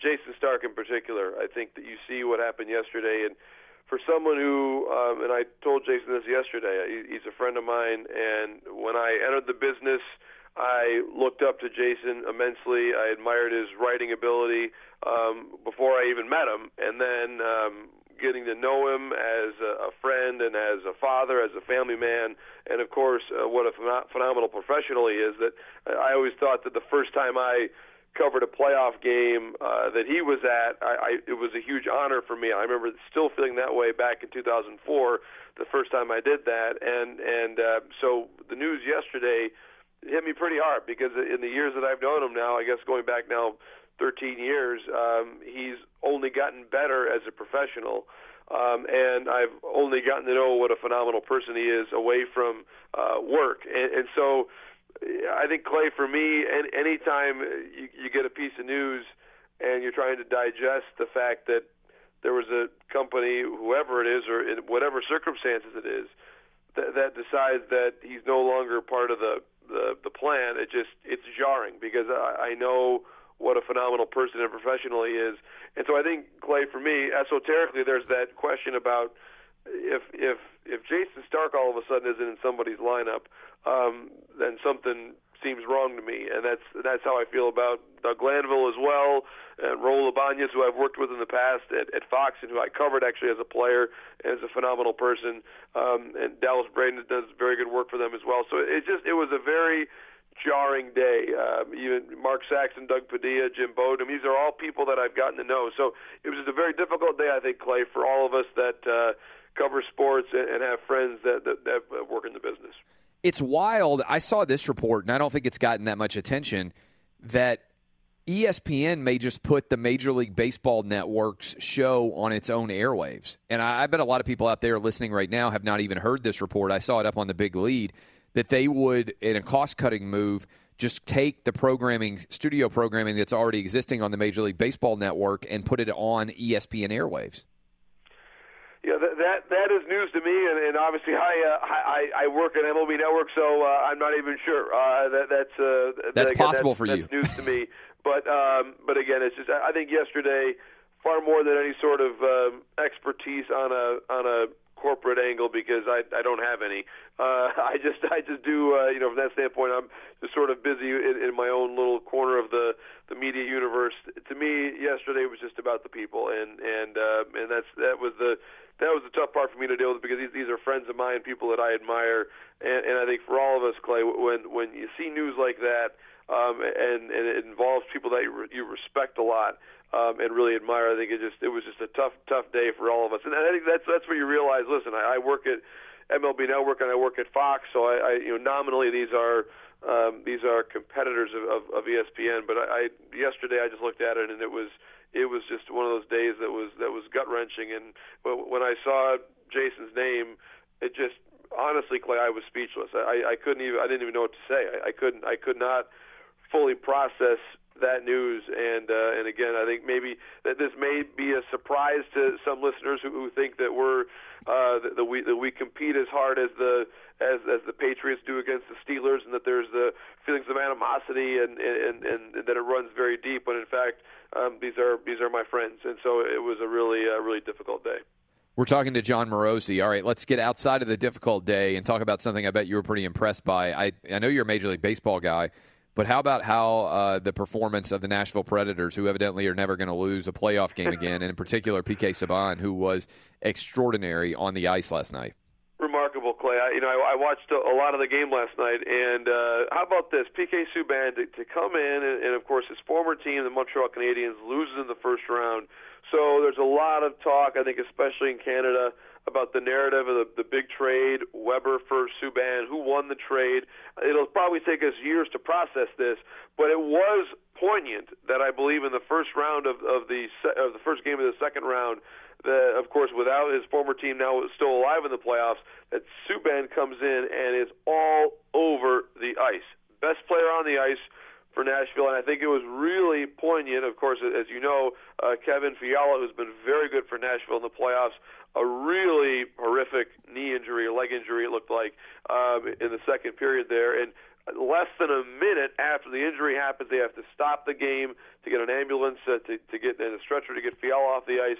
Subban scores a huge goal that puts momentum back on his team's side. So I was just very impressed by PK. Then, of course, Vernon Fiddler gets the winner, someone who didn't play a single game in the first round after it looked like overtime was all but assured by the way St. Louis had come back and tied the game at 3-3. Vernon Fiddler, a fiddler, Clay, saves. So a fiddler saves the Music City. How about that as a little storyline? And I thought it was just an amazing story there. And again, for somebody that had not played in the first round, for Fiddler to come in and play the way he did was just sensational. And again, as you point out, when you're playing this well, it now appears maybe the Preds aren't going to lose a hockey game anytime soon at the most important time of year. We're talking to Jon Morosi. Follow him on Twitter at Jon Morosi. He joins us every Thursday at this time. Let's go to baseball, your expertise level. And I haven't talked about this story much, but I find it pretty fascinating. Derek Jeter, Miami Marlins, and Jeb Bush, they evidently are going to buy this team. What do you know about that story? What an interesting, kind of joining of guys. Jeb Bush, who a lot of people thought would end up where Donald Trump is, or at least get the Republican nomination. He gets blown out there. Ends up, like his brother George W., to be affiliated with the baseball team. And obviously Derek Jeter, one of the most iconic players in the history of Major League Baseball. What does that mean for Miami, and what does it mean for the Marlins? Well, first and foremost, it was a report in the Miami Herald this week that the sale price is $1.3 billion. There's an agreement in principle, let's say, Clay, between Jeb Bush and Derek Jeter and then the current owner, Jeffrey Loria, to purchase the Marlins. So the contract is not done yet. That will take some time to work through. And it probably, just based on my experience in following previous sales of MLB teams, I would expect it won't happen until the August owners' meetings at the earliest, because it'll take probably a number of weeks and months to get everything drawn up. And also, of course, the All-Star game is in Miami. One would assume Jeffrey Loria wants to be a part of that before he sells the franchise. So I think that's probably the most likely timeline. But to me, I think it's a really great thing for baseball, and Rob Manfred has said this as well. When you have an iconic player in your sport that gets involved at an ownership level, it really is, I think, a huge positive for the league, and the commissioner, in fact, has said that. He acknowledged previously that he has actually given Derek Jeter some advice and really just spoken about his interest in owning a club. So I think that's all positive. And he also made the point, Rob Manfred did, that Jeter would add some diversity to the ownership group, which is good as well, just to get some different perspectives involved there. So I think it's a really, really nice story for the game on that end of things. You think about it, there's only been a handful of really true superstar players, Clay, who have gone on to own franchises in that sport that they played in. Mario Lemieux comes to mind, Nolan Ryan, Michael Jordan, and so Jeter joining in here, I think, is a really it's a nice storyline for the game. And of course, Jeb Bush, listen, he is from a baseball family. He's from a political family, of course, but he's from a baseball family. His father, as we know, was the captain of Yale's baseball team. Met Babe Ruth rather famously during his senior year at Yale, playing baseball there, and his brother George W. Bush, former owner of the Rangers. So this is at its core, it's somebody who's been associated with baseball for a long time through his family. Is a South Florida resident, so I think that adds a lot of cachet beyond just the name recognition. I think even if you take that part away, the political side away, this is someone who has a very, very good profile, I believe, to own a Major League Baseball franchise in South Florida. Couple of additional questions for you here. I always say for Major League Baseball, for people out there who are early in the year, they're not paying a lot of attention, what were the best storylines of the past week to you? What should we have seen if we didn't see it? To me, Bryce Harper's continued ascent. He's batting 400 right now, Clay. He is back to being the transformational player that we saw him be a couple of years ago. We've talked before about how he probably has the best chance to be a LeBron-type figure in the game right now among the current players that can really inspire a lot of debate and be polarizing and be talented. So I think for me it's a really interesting story for the way the Nationals are playing. They are in first place and look like one of the absolute best teams in the major leagues right now. They've gotten a really nice infusion from Adam Eaton as well, and of course Eric Thames continues to homer. It seems like every day. He had a bit of an injury scare last night, but it's not believed to be too serious. So I think those are two great stories to watch. Also, I would say this: if you're someone that loves the trade deadline, pay very close attention now to the Kansas City Royals. They have lost 7 straight games. They had an 0-7 road trip. They just got back. They had the day off today. But if things do not go well for them in the near term, they are in last place now in the American League Central. If things don't turn around, you're going to see some very familiar names from a team that won the World Series just 2 years ago, Clay. Names like Mike Moustakas, Eric Hosmer, Lorenzo Cain, Alcides Escobar, Jason Vargas on the mound. A lot of names that we know are going to be on the trade market, I believe, this summertime. So, again, if they continue to lose or just play mediocre baseball and your favorite team needs a first baseman, third baseman, center fielder, shortstop, or a starting pitcher, I would say watch the Kansas City Royals games very closely here over the next couple months. Outstanding stuff as always, John Morosi. We'll talk to you next week. Sounds great, Clay. And again, I may be covering. We'll see. I may actually cover a little hockey here before all is said and done. So, my friend, I may see you in your amazing city of Nashville if the current trends continue there for the Preds. Outstanding stuff. I'll probably be out for Game 3 or 4. Got to get my Stanley Cup action here, fever rolling. I am Clay Travis. Final segment of Hour 2. So in Hour 3, we'll head to Philly, talk to Joel Klatt, also Mitch Trubisky, the top quarterback off the boards, according to most people, potential overall number 1 pick. We'll re-hit him. We had him on with us in the first hour. I am Clay Travis. You're listening to Outkick the Coverage on Fox Sports Radio.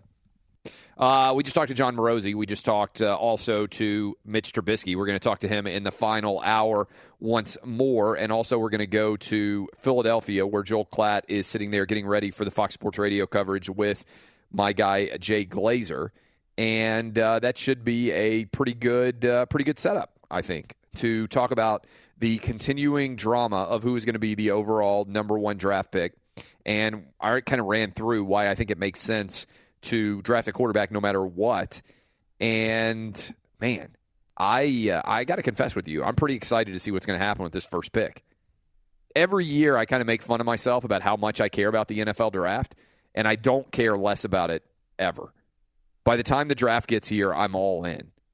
If you told me right now the draft is basically like, if they put the draft, it's too late, but if they made the draft, let's say July, when nothing else is going on, if the NFL wanted to go all America, imagine if they made the draft on July 4th. There's nothing going on July 4th otherwise, right? Like fireworks going off, everything else. If the NFL just turned July 4th into the NFL draft, like I think eventually they're going to make the Super Bowl on President's Day weekend, so it's going to be a long holiday weekend for all of you guys who happen to get fortunate enough to get President's Day off on that Monday. I think the Super Bowl is eventually going to be the Sunday before President's Day. And then it'll basically be a red, white, and blue weekend. The NFL can bathe itself in the flag as long as, Colin Kaepernick's willing to stand for the national anthem. Man, July 4th NFL draft, that would be pretty fantastic. Something to think about. Again, final hour. We're going up to Philadelphia with Joel Klatt in the second segment of the final hour. We're also going to talk to Mitch Trubisky. We talked to him in Hour 1. I'm going to replay some of that for you in Hour 3. And we'll hopefully have a little bit of fun here on Outkick the Coverage on Fox Sports Radio. Welcome back. Fox Sports Radio studios brought to you by Geico. 15 minutes could save you 15% or more on car insurance. Visit geico.com for a free rate quote. I am Clay Travis. It is the final hour as the tick down to the start of the NFL draft rolls closer and closer. everyone out there waiting with bated breath to see, will Myles Garrett be the overall number 1 draft pick? What will end up happening? Nobody seems to know. There are a lot of fascinating details out there about NFL prop bets, and I haven't hit any of these yet, but I do think they're worth diving into because you can now gamble on what's going to happen in the NFL draft. And obviously, we can go ahead and hit a couple of big wins. The Boston Celtics continued their great comeback. I think they're probably going to close it out in 6 games against certainly the Chicago Bulls. Bulls came out and won the first 2. Then Rajon Rondo hurts his thumb. They go back to Chicago, lose 2 there. Celtics take Game 5. This thing, I think, is probably over. Even if the Bulls come back and win Game 6, which I don't think they will do, I think this thing is going to end before we get back to Game 7. Meanwhile, the Washington Wizards won Game 5 over the Atlanta Hawks. The visiting team has lost all 5 of those games. That is, the home team is 5-0, and so we will continue to track that. Obviously, the NFL draft is our number 1 story, and here are several prop bets that are out there. This, I think, is pretty interesting. How many quarterbacks will be taken? Over under 3.5 is the number. How many running backs taken in round 1? It appears that McCaffrey and Fournette are a done deal, and probably also Dalvin Cook. The big question, Joe Mixon does not seem likely to go in the first round. Will he go in the second round? We'll probably talk a lot about that on Friday's show. The number of players that are going to be taken based on conferences, SEC players taken in round 1, over-under is 11. The SEC has led all of the conferences out there in terms of players drafted for the last 10 years.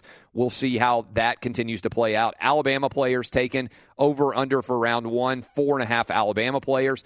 Right now, this number continues to come down, which makes me think that there is a lot of movement going on. Myles Garrett, drafted with the first pick. Will he be drafted with the first pick? Now down to minus 500. That means you would have to put in you'd have to put up 5 to win 1, roughly, in there. Any other player drafted first now down to plus 335, 3 to 1. Why does that matter? Myles Garrett was as much as minus 2,600. It's now down to minus 500. Maybe it's just drama trying to get stirred up for the start of the draft. We don't know exactly. We'll see.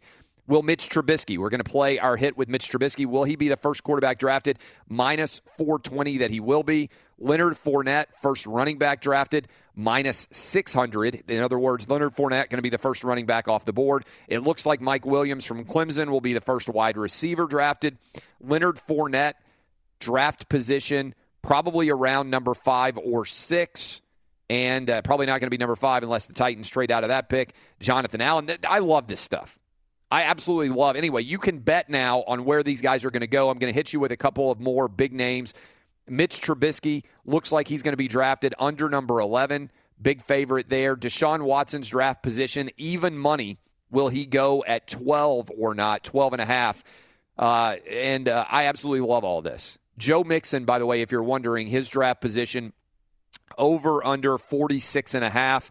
It seems likely that he is going to go in the second or the third round, probably the second round at some point out there. I have been making the argument, if you are a believer, if you are the Cleveland Browns, and after all your research and all the failures that I know the Cleveland Browns have had at the quarterback position, if you are a believer in Mitch Trubisky, then there's no harm in taking him number 1. Now, I've also been saying Mitch Trubisky sounds like the made-up name. Been saying this on the air for a while. Sounds like the made-up name of a quarterback that the Cleveland Browns would take at number 1, and he would end up not being very good. But if Trubisky is good, nobody ever goes back and says you overdrafted at the quarterback position if you get the right guy, right? Nobody ever goes back and says, man, you know what, that team that took so-and-so at number 1, if you think Trubisky's the guy, I don't know why the Browns wouldn't try to get him at 1. Now, they have the number 12 overall pick. They do, too, the Cleveland Browns. Maybe they'll be willing to trade up. One of the kind of linchpin moves that seems that could happen in the draft is whether or not we're going to get the Tennessee Titans trading out of number 5. If the Titans trade out of number 5, it's probably for a team coming up to try to get Mitch Trubisky at the 5 hole. Obviously, the Titans are very comfortable with Marcus Mariota. They don't need a quarterback. The expectation is the Jets may want a quarterback. Jets obviously not very stacked at quarterback. They pick 6th overall. If they decide to take a quarterback with that pick, then potentially they could be taking the first overall quarterback. So the kind of the thing to pay attention to is if the Titans trade back, that's probably a sign that somebody's coming up to try to get Mitch Trubisky. And for everybody out there who's like, oh, I have a strong opinion on Mitch Trubisky, I think it's really hard to have one. He's only played 13 games. I have no idea whether he's going to be a stud or not, neither do you. We're going to play our interview with him. He came on the first hour of the show. We're going to play our interview with him at the bottom of this hour. We're going to go to Joel Klatt up in Philadelphia here shortly as he gets ready for the start of the NFL draft. And to me, that is the big question. That is the big question. Is Trubisky going to be the guy? And also, I've watched every major game that Deshaun Watson has played over the last several years. Where's Deshaun Watson going to end up? And where does he project? I find that to be a fascinating question. And we haven't even hardly talked about him at all today.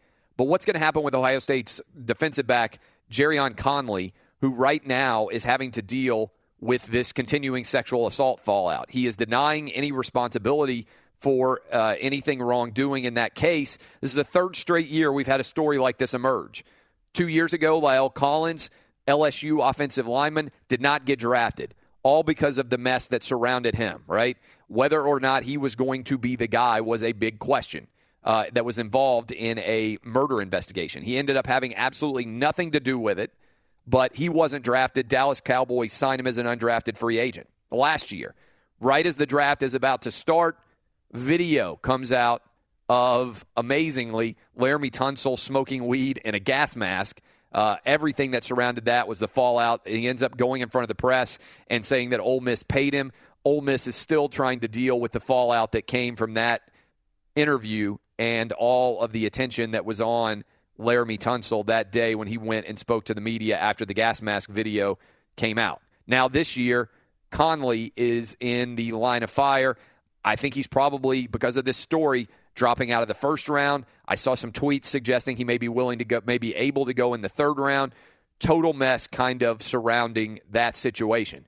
So the NFL draft, again, I think one of the great moments in television. This is the time when everybody, what I love about the NFL draft, and we'll probably talk about this tomorrow, is every single executive, especially in the first round, gets a guy they didn't expect to be there.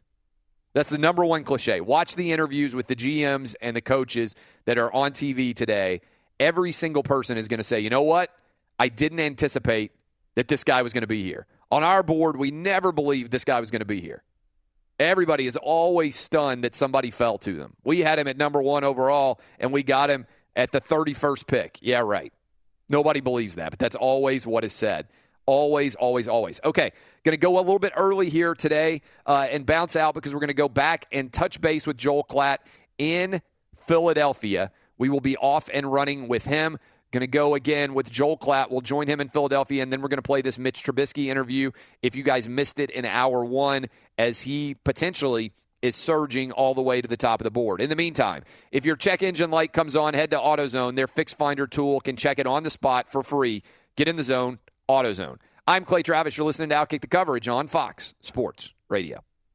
Live from the Geico Fox Sports Radio studios. What does it mean when Geico says just 15 minutes could save you 15% or more on car insurance? It means you probably should have gone to geico.com 15 minutes ago. I am Clay Travis. You are listening to Outkick the Coverage. We go now to Philadelphia, where this guy will be on Fox Sports Radio later this evening.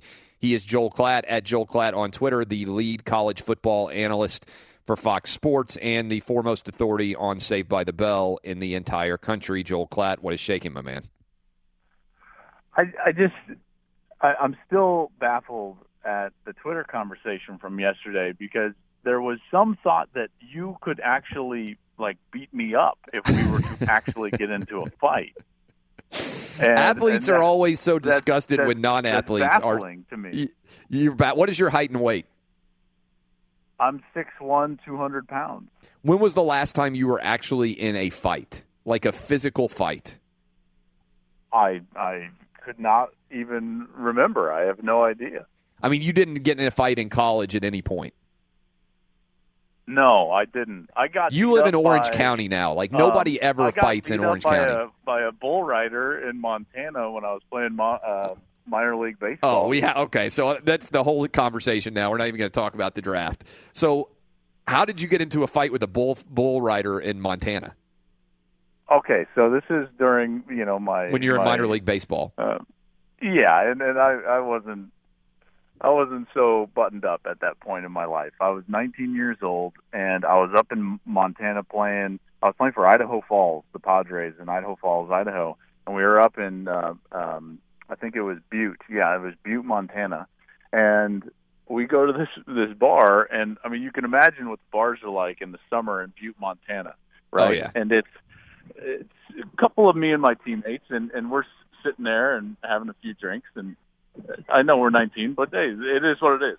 So there's these cowboys sitting down the bar from us, and they're not very big, right, Clay? They're just regular kind of skinny looking guys, tight jeans, boots, big belt buckles, and they start getting mad at like us, calling us city slickers. Like, what are you doing in our bar? Literally Right? calling you city slickers. Yes, exactly. This is straight out of a movie. So I popped off. I'm 19, man. I come from Arvada, Colorado. The conflict in Arvada, Colorado is next to zero, right? There are no fights in my high school. When there's conflict, there's like a couple of shoves, and then people like peacock up and they walk away, and it's like, oh man, I would have kicked his butt, man. I would have kicked his ass, right? Yeah. So that's kind of what I think is going to happen. So he stands up at the end of the bar after I tell him to like shut up. He stands up, and I was like, oh, okay, I guess like I'll stand up and we're going to shove and then get broken up or whatever. And Clay, this guy reared back 165 pounds soaking wet and drilled me in the face. Pow! And all of a sudden I'm on the ground, and I'm like, oh my gosh, my feet are above me. And he didn't come at me and like hit me more. No. He stomped my face with his boot. Boom! He like hits, and I'm like, oh my gosh, I might die. Well, my buddies got him off of me enough. My face is all bloody, and so I like pop up, and we kind of just like run out of the bar, and that was the last quote unquote fight I was in. So I've always vowed, like, I'm never ever going to get into a conflict ever again where I'm just thinking that we're going to push. So if you want any conflict with me, you have to know from history, I'm coming in blazing. I'm not like hey, you take the first swing, I don't hit a man first. No. If you and I are going to do this, I will hit you first as hard as I possibly can and not stop until you're done. Who do you think Twitter would root for in this fight? Oh, me for sure. You're one of the most hated men in America. Well, that could be true. It might be true. I mean, you're not. Who do you think Alabama fans would root for, me or you? Oh, certainly me. Even with all your anti-SEC bias. I have zero anti-SEC bias. You know this. I have only truth on my side. I am what they call a truth sayer. Okay, so you are in Philadelphia, and by the way, that story about the cowboy who just kicked your ass is incredible. By the way, at 19, by the way, I just want to paint the picture is because he has for sure a cowboy hat on. He's got the shirt tucked in, the big belt buckle, and he's drinking like Budweiser Original, like a straight. It's like Marlboro, not Marlboro Light, right? Like a Budweiser, not a Bud Light, not a Coors Light. He's drinking a Bud with a huge dip in. So he's one of those guys that's like drinking beer while chewing, and then he stands up and freaking annihilates my face at the drop of a hat. Okay, sorry, go ahead. How much, by the way, did your buddies give you crap about that for it had to be for weeks or months ahead that you got your ass kicked by a cowboy? Well, I had to walk into the clubhouse that night or the next day, and my face was a wreck. I have a black eye. I have scrapes along one side because he stomped out my face with his boot. And he did it in almost like a nonchalant way. He walked over and was kind of and he sized my face up and was like, bam, and stomped on my face. I was like, well, this isn't bad. This isn't good. This guy, how many fights do you think that guy had been in? This reminds me of my wife is from Michigan, and she says that the guys she used to go out with in college were so used to fighting, it was like hockey style, that some of them would take mouth guards to the bar. And I said before, I'm like, first of all, like, this is the most intimidating thing I can possibly imagine. If you got into a shoving match with a guy at the bar and he put a mouth guard in, I would freaking turn around and just walk right out. I'd be like, my bad, my problem. You know, like, I'm if a guy is ready to fight enough that he's bringing his mouth guard to the bar, then I am totally, I'm just like tapping out of that fight before it ever starts. Like, I'm out. I'm sorry, sure, I apologize. Like, I'm out of here.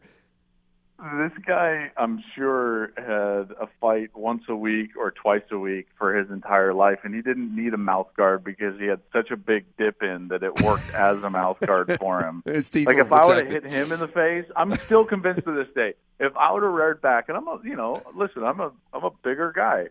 If I would have reared back and hit him in his mouth, like with the dip, I'm convinced to this day that he would have just liked it because it would have squeezed more juice from the dip into his mouth. How long did you replay this fight? Like, for how long, like, in your mind were you like, what did I do here? Like, what could I have done differently? Play 16 years. It's been, I mean, it rolls through my head almost on a weekly basis. Like, what could I have done different that night in Butte, Montana?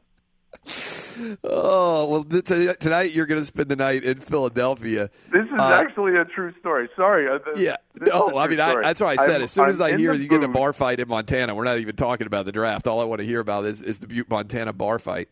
I'm in a booth the other, not this year, but the year before. Where was it? No, it was this year. I think it was Texas Tech.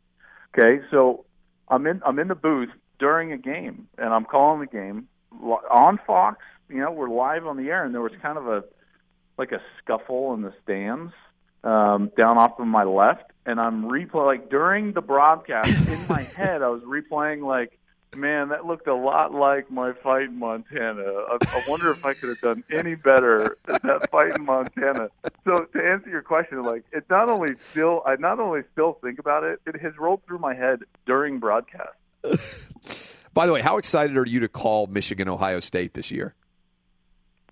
Words can't even put it into, perspective how excited I am. That it is more than a bucket list game. It is an iconic game, and it's going to be amazing. And I'm so fortunate to be in this position to be able to call it for Fox. I'm proud of Fox for pulling this deal off and getting the Big Ten. Our schedule next year is going to be second to none, and then I can say that with a totally straight face. We're going to have an incredible schedule. We'll be doing the rematch between USC and Texas. We'll have Michigan State, Notre Dame. We'll have Penn State, Ohio State. Michigan, Wisconsin, Michigan, Ohio State. Oklahoma, Oklahoma State. It's going to be a week in and week out embarrassment of riches, and I can't wait to be a part of college football on that grand stage to call some of the biggest games, not only of the year, but ones that get remembered throughout history. We're talking to Joel Klatt. Follow him on Twitter at Joel Klatt, especially if you're from Butte, Montana, and you once kicked his ass in a bar fight 15 years ago. That would be amazing, by the way, if the guy just called in. If that guy is listening, that will have made my entire life. I'm 877. sure his name is Billy Ray. Billy Ray, if you are listening, please call in. I would love to get in touch with you via Twitter. 877-996-6369. Okay, the draft tonight in Philadelphia. What to you is the biggest story of the first round as you get ready to call this with Jay Glazer tonight on Fox Sports Radio? Okay, so there's a couple of different storylines that I think are really important to watch.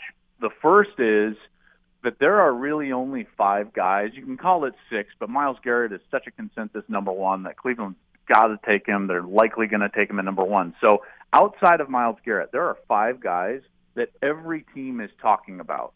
So every team, and I've talked with, Clay, 15, 16 teams with pretty good sources at every one, and every single one mentions the same 5 guys. They mention Solomon Thomas from Stanford. They mentioned Christian McCaffrey from Stanford. They mentioned Leonard Fournette. They mentioned Jamal Adams from LSU and Hassan Reddick from Temple.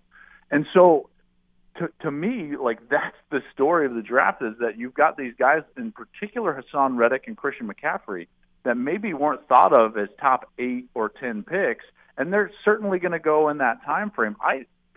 firmly believe that Leonard Fournette and Christian McCaffrey will both be selected before the 8th pick in the draft, which is higher than most people would have expected any running back going, much less two of them at that point. And then the other thing that I think is very interesting is the guys that are falling.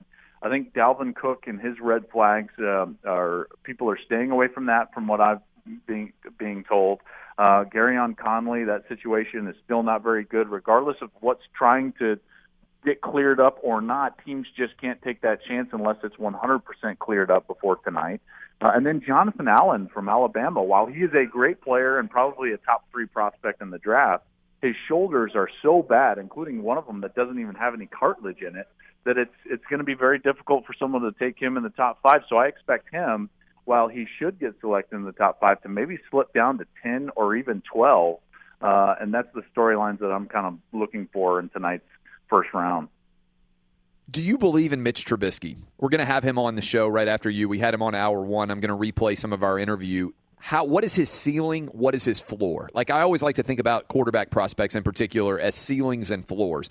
Best case scenario, he is who? Worst case scenario, he is who in your mind? Oh, man. I think best case scenario, you're getting a guy kind of like Alex Smith. Worst case scenario, you're getting any one of these quarterbacks, any number of these quarterbacks that have flamed out from the top 5. I just don't think his ceiling is all that high, and I think his floor is really low because every quarterback's floor is low, because a failure at that point in the draft at that position is catastrophic for an organization. He's a good player. There are things that I really like about him, like his ability to stay away from turnovers, his completion percentage, which obviously has more to do with offensive schematics than it does, anything that a quarterback is doing. However, there are things that really concern me. One is he couldn't beat out Marquise Williams. That's troubling, for, in particular, an organization want to hand the keys to a guy.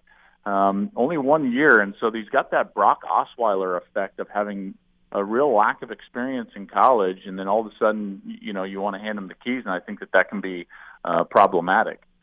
So Trubisky, while I think he probably is going to be the number 1 quarterback taken, I think that his ceiling is much lower than a guy like Deshaun Watson or certainly DeShone Kizer.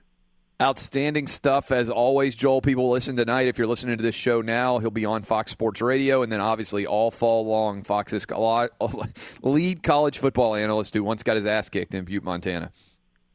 That's right. And I just don't want that story should not embolden you to think that you can somehow rise up. You know what I've said for a long time? Shape, ...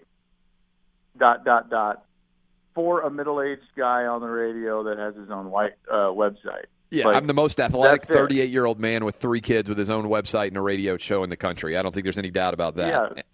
Yeah. But I will not fight a man. I need to get you back on and tell you my fighting story. I haven't straight bar benched in a decade, and I have no problems in my own head saying that I could sit on a bench and bench more than you easily. But be honest, the fact that I could rep 225 3 times, it kind of impressed you. I mean, sure. For a writer, that's really good. I mean, with your man boobs, you better be able to do it 3 times, or else that's just bad body. Bad body indeed. Joel, I'll talk to you again soon, hopefully. Appreciate the time. That is Joel Klatt taking a shot at my man boobs early in the morning here on Fox Sports Radio. Let's find out what's trending now. Live from the Geico Fox Sports Radio studios. What does it mean when Geico says just 15 minutes could save you 15% or more on car insurance? It means you probably should have gone to geico.com 15 minutes ago. Joined now by a guy who's going to have a special day indeed. The first round of the NFL draft will be occurring this evening, and we are fortunate to be joined by former North Carolina quarterback Mitchell Trubisky. If I had told you this time last year, when you were sitting around, I bet, watching the NFL draft somewhere in your couch, somewhere in a place in Chapel Hill, that you would be a first-round draft pick by this time the next year, would you have believed me? No, honestly, I probably wouldn't have. It's been a crazy process, and this is what I dreamed of, and this is really what I worked of. But last year at this time, I didn't think any of this was possible. But but my hard work and dedication has really showed me that anything is possible. So you just continue to believe in your dreams, and it can all change around in 1 year. So whatever your goals are, just shoot for them and go even higher. So that's what got me to this point, and I'm very excited for this opportunity. Has your agent said, look, you're definitely going to be gone by 10, you're definitely going to be gone by 5? Do you have any sense for who is going to draft you right now? I got no idea. I'm hoping in the top 10. That's what I've been hearing throughout this whole process. Could be higher, could be lower. I mean, that's all out of my control at this point. I'm just looking to get with the right team and organization that believes in me and will allow me to develop and progress as a quarterback. But it's been an exciting process, and I know I got a lot of work to do once I get picked. But it's going to be a dream come true. I'm so excited. Do you have any consideration at all? Do you care if you are the first quarterback taken? Deshaun Watson said he wants to be the first quarterback taken. Do you want to be the first quarterback taken as well? It doesn't really matter to me because that's outside my control. It doesn't matter where you get picked. It matters what you do when you get picked, and that's been my mindset. So no matter where I go, it's going to be a dream come true, and the real work begins when you get with your NFL team. So I just want to get in, learn the playbook as quick as possible, and show that I belong in this league. So that's what I'm trying to do. Wherever I get picked, whether it's the first quarterback or the third or so on, that's outside of my control, so I'm not too worried about it. What's the weirdest question you got asked as part of the interview? You don't have to tell me which team asked it, but is there anything you got asked as part of an interview process or a team visit that kind of blew your mind, that threw you for a loop? It was just kind of an odd question. They asked me how good, on a scale of 1 to 10, am I at doing the nay-nay? And what was your answer?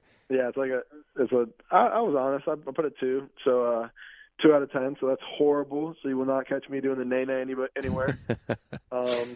Yeah, but yeah, it was just a fun question. I guess they wanted to see if we had any rhythm or if we even knew how to do the nay-nay. But yeah, it's not for me. I believe you had 30 touchdowns, 4 interceptions. You sat for a couple of years. You've only started 13 games. At what point did you start to think, hey, maybe I'm going to go pro at the end of this year? Was there a game you had on the field for North Carolina this past fall where people started to talk you up and you started to realize, hey, maybe I could go pro at the end of this year? When did you start to think it was possible? Well, before the season, I actually had the goal to put myself in a position where I could decide to come back to school or to leave. So I wanted to put up – I know it would only be 1 year, and, I mean, it is 1 year, but I wanted to put up numbers and show everyone around the country and NFL coaches and scouts that I can project well to play at the next level. And I think just in a year's work, that's what I did. Probably after the 6th or 7th game, started putting early mock drafts up, and people were projecting me high if I came out, and it was in the plan, and that's how it worked out. So I decided it was the best time for me to come out, take advantage of this opportunity, and continue to progress as a quarterback. So, yeah, about the middle of the season. We're talking to Mitchell Trubisky later today. He's going to become a multimillionaire when he gets drafted and as a part of the NFL's first round. Mitchell, have you considered at all what it's going to be like to suddenly be rich? I don't know how much money you have now, but I bet you're about to have a lot more than you've ever seen before. What's that feeling going to be like when they call your name and you suddenly realize, holy crap, I'm a multimillionaire? For me, it's not really about, wow, I just get drafted, I'm a multimillionaire. It's more like, wow, I just got drafted. I reached my childhood dream of getting into the NFL. So it's all about my love for the game and an opportunity to continue to do what I love. I've never had money. I come from a very conservative family, and I'm not flashy or anything, so it's going to be weird to have money. I really haven't wrapped my head around it, but my job is to play football. It's not to worry about money or how much of it I have. It's about to get on the field and produce wins. As long as I'm comfortable and the people I love are comfortable, I'll be happy. I'm curious here, Mitch. And by the way, when did you decide to go by Mitchell instead of Mitch? How did that happen? You could actually call me either. It was it started at the Combine, the whole fiasco whirlwind of people thinking I changed my name. My mother calls me Mitchell, and people close to me call me Mitchell, but I go by either one. So, yeah, I was just saying what my mom prefers because she wanted me to say that for her. But, yeah, I've been called Mitch or Mitchell my whole life. It really doesn't matter.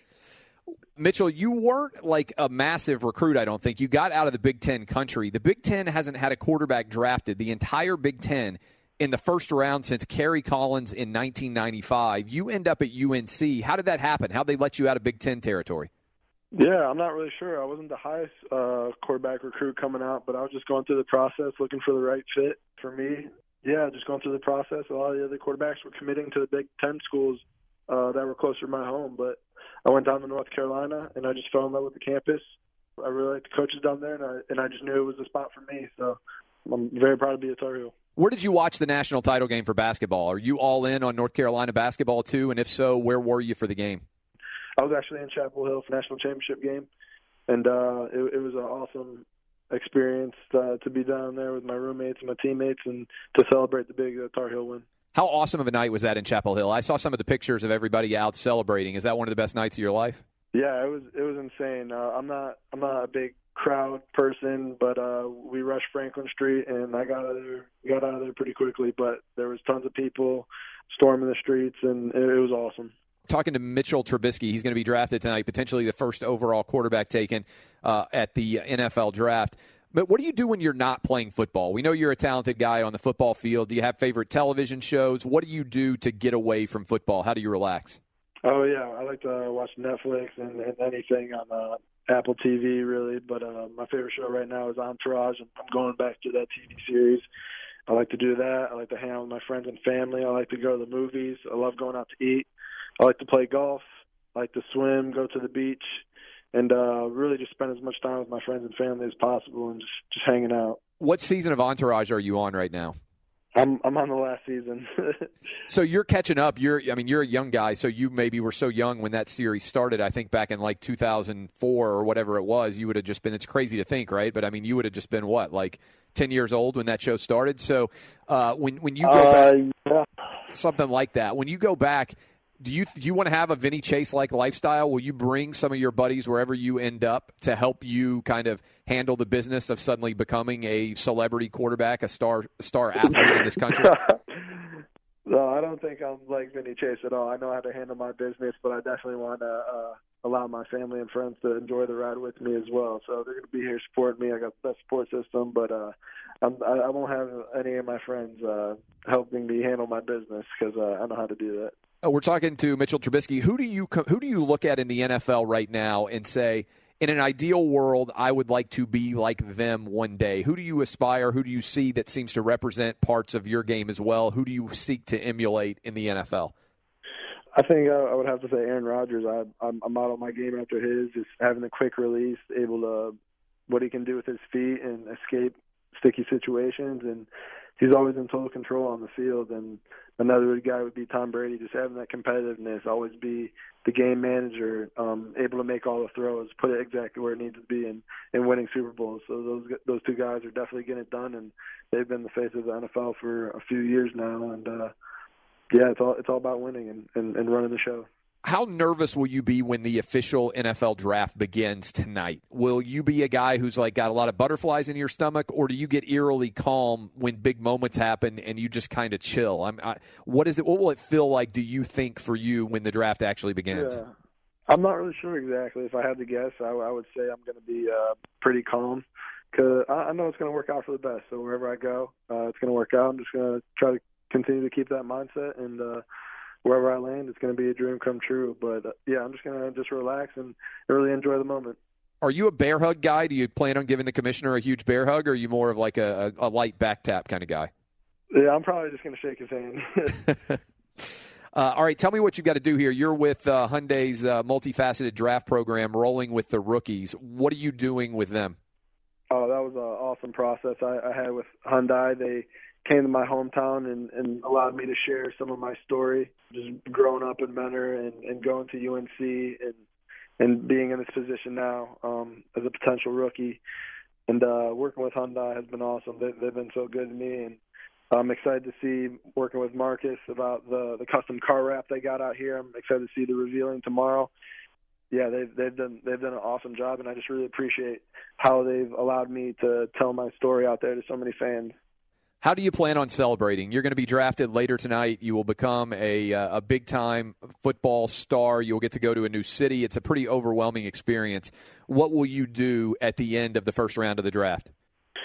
Hopefully, just I'm out to eat somewhere with my family, enjoying their company, and I have a bunch of friends coming in town. So we're just going to celebrate, have a good time, and then the next day I'll get back to work. I'll be flying to my new city and just embracing that. But I'm just going to enjoy the moment, and we're gonna celebrate. All right, my man. Enjoy the final season of Entourage, and congratulations on a big-time night coming up for you. We appreciate you joining us here on Outkick the Coverage. Thank you so much. Appreciate you guys. That is Mitchell Trubisky. He's probably going to be the first overall quarterback taken at the end of the NFL draft experience here tonight. Pretty wild. Philadelphia, big-time celebration coming for he and his family. I am Clay Travis. Always a big-time celebration here on Outkick. More coming up next on Fox Sports Radio. Live from the Geico Fox Sports Radio studios. What does it mean when Geico says just 15 minutes could save you 15% or more on car insurance? It means you probably should have gone to geico.com 15 minutes ago. I am Clay Travis, and this has become one of the most popular segments that we do on the show. It's time, boys and girls, for Tebow Watch starring Jason Martin. Jason Martin, take it away. Tim Tebow Clay, already amidst his best stretch in the minors, 5 of 10 at the dish against the Lexington Legends over the weekend, including his first non-home run extra base hit of the season, a double. He was just 1 for 6 against the Asheville Tourists in their first 2 games going into yesterday's series finale. In the DH spot, hitting in 6th, Tebow, 3 for 4 at the plate, including his first triple of the season. I'm so excited. I'm so excited. Average goes from 213 to 246 in one day. 1 for 6, ends up being 4 for 10 for the series, hits a double and a triple amongst those 4 base knocks. Now, I told you yesterday, my research told me Tim likes day games far more than night. He was hitting 70 points better in the sunshine than the moonlight. That discrepancy is now 158 points better. The first pitch yesterday, 11:07 a.m. in Columbia, so it was bright. And it was in Columbia. Tebow increased his plus 120 average at home to 148. And finally, Brandon Gold, the starting pitcher for the Asheville Tourists, was another right-hander. Tebow loves the righties, now hitting 77 points higher against those who throw with the hand that he doesn't. So Tim Tebow, 246 average, 3 for 4 at the plate, leads the Fireflies to a 5-0 shutout win.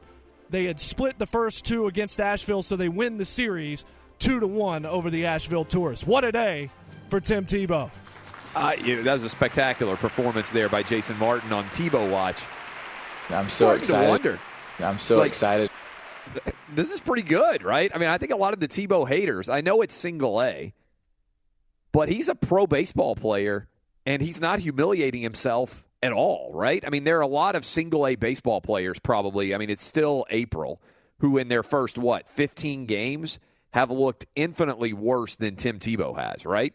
If this guy were 20 years old, they'd probably be pretty happy about him at the Mets, don't you think? Like, as big and strong and physical and athletic as he is. Triple, a couple of doubles. I mean, I'm starting to wonder, again, we'll see, but up to 246, if he can get up into the upper 2s, I think a lot of people start to ask the question, could he get promoted? I mean, he's 29, so if they're going to promote him, they're not going to leave him in single A forever. I'm Clay Travis. NFL Draft tonight. Thank you for hanging with us. If you're in Butte, Montana, thanks for kicking Joel Klatt's ass. I'm Clay Travis, again, on Fox Sports Radio. O'Reilly. Are your wiper blades chattering, skipping, or squeaking? Don't let streaks or smearing on your windshield compromise your visibility. When it's time to replace your wiper blades, stop by O'Reilly Auto Parts and see our selection. Our professional parts people will even install your new wiper blades while you wait. Stop by O'Reilly Auto Parts today. O'Reilly Auto Parts. Infinity presents a new chapter in luxury, the premiere of the all-new 2025 Infinity QX80, live March 20th from the Edge at Hudson Yards in New York City, featuring a performance by John Batiste. The all-new 2025 Infinity QX80 is an SUV designed to help every passenger feel just right. Be the first to see it March 20th at 7 p.m. Eastern, only on iHeartRadio's YouTube channel. Save the date at new-QX80.com. Don't miss it. 2025 QX80 coming this summer. Hey, it's Jonas Knox. You know, in today's world, it seems the best treatment is reserved only for a few. Well, Discover wants to change that by making everyone feel special. That's why with your Discover card, you have access to 24/7 live customer service as well as $0 fraud liability, which means you're never held responsible for unauthorized purchases. Finally, no matter who you are or where you are in life, you'll feel special with Discover. Learn more at discover.com/credit card. Limitations apply. Today's episode is brought to you by the American Society of Magical Negroes, a fresh satirical comedy about a secret society of magical black people starring Justice Smith, David Alan Grier, Ann Lee Bogan, and Nicole Byer. As an official selection of Sundance 2024, the American Society of Magical Negroes has been heralded by critics as an uproariously sharp-edged satire and a must-see. Now playing only in theaters. Visit the American Society of Magical Negroes film.com to get tickets now.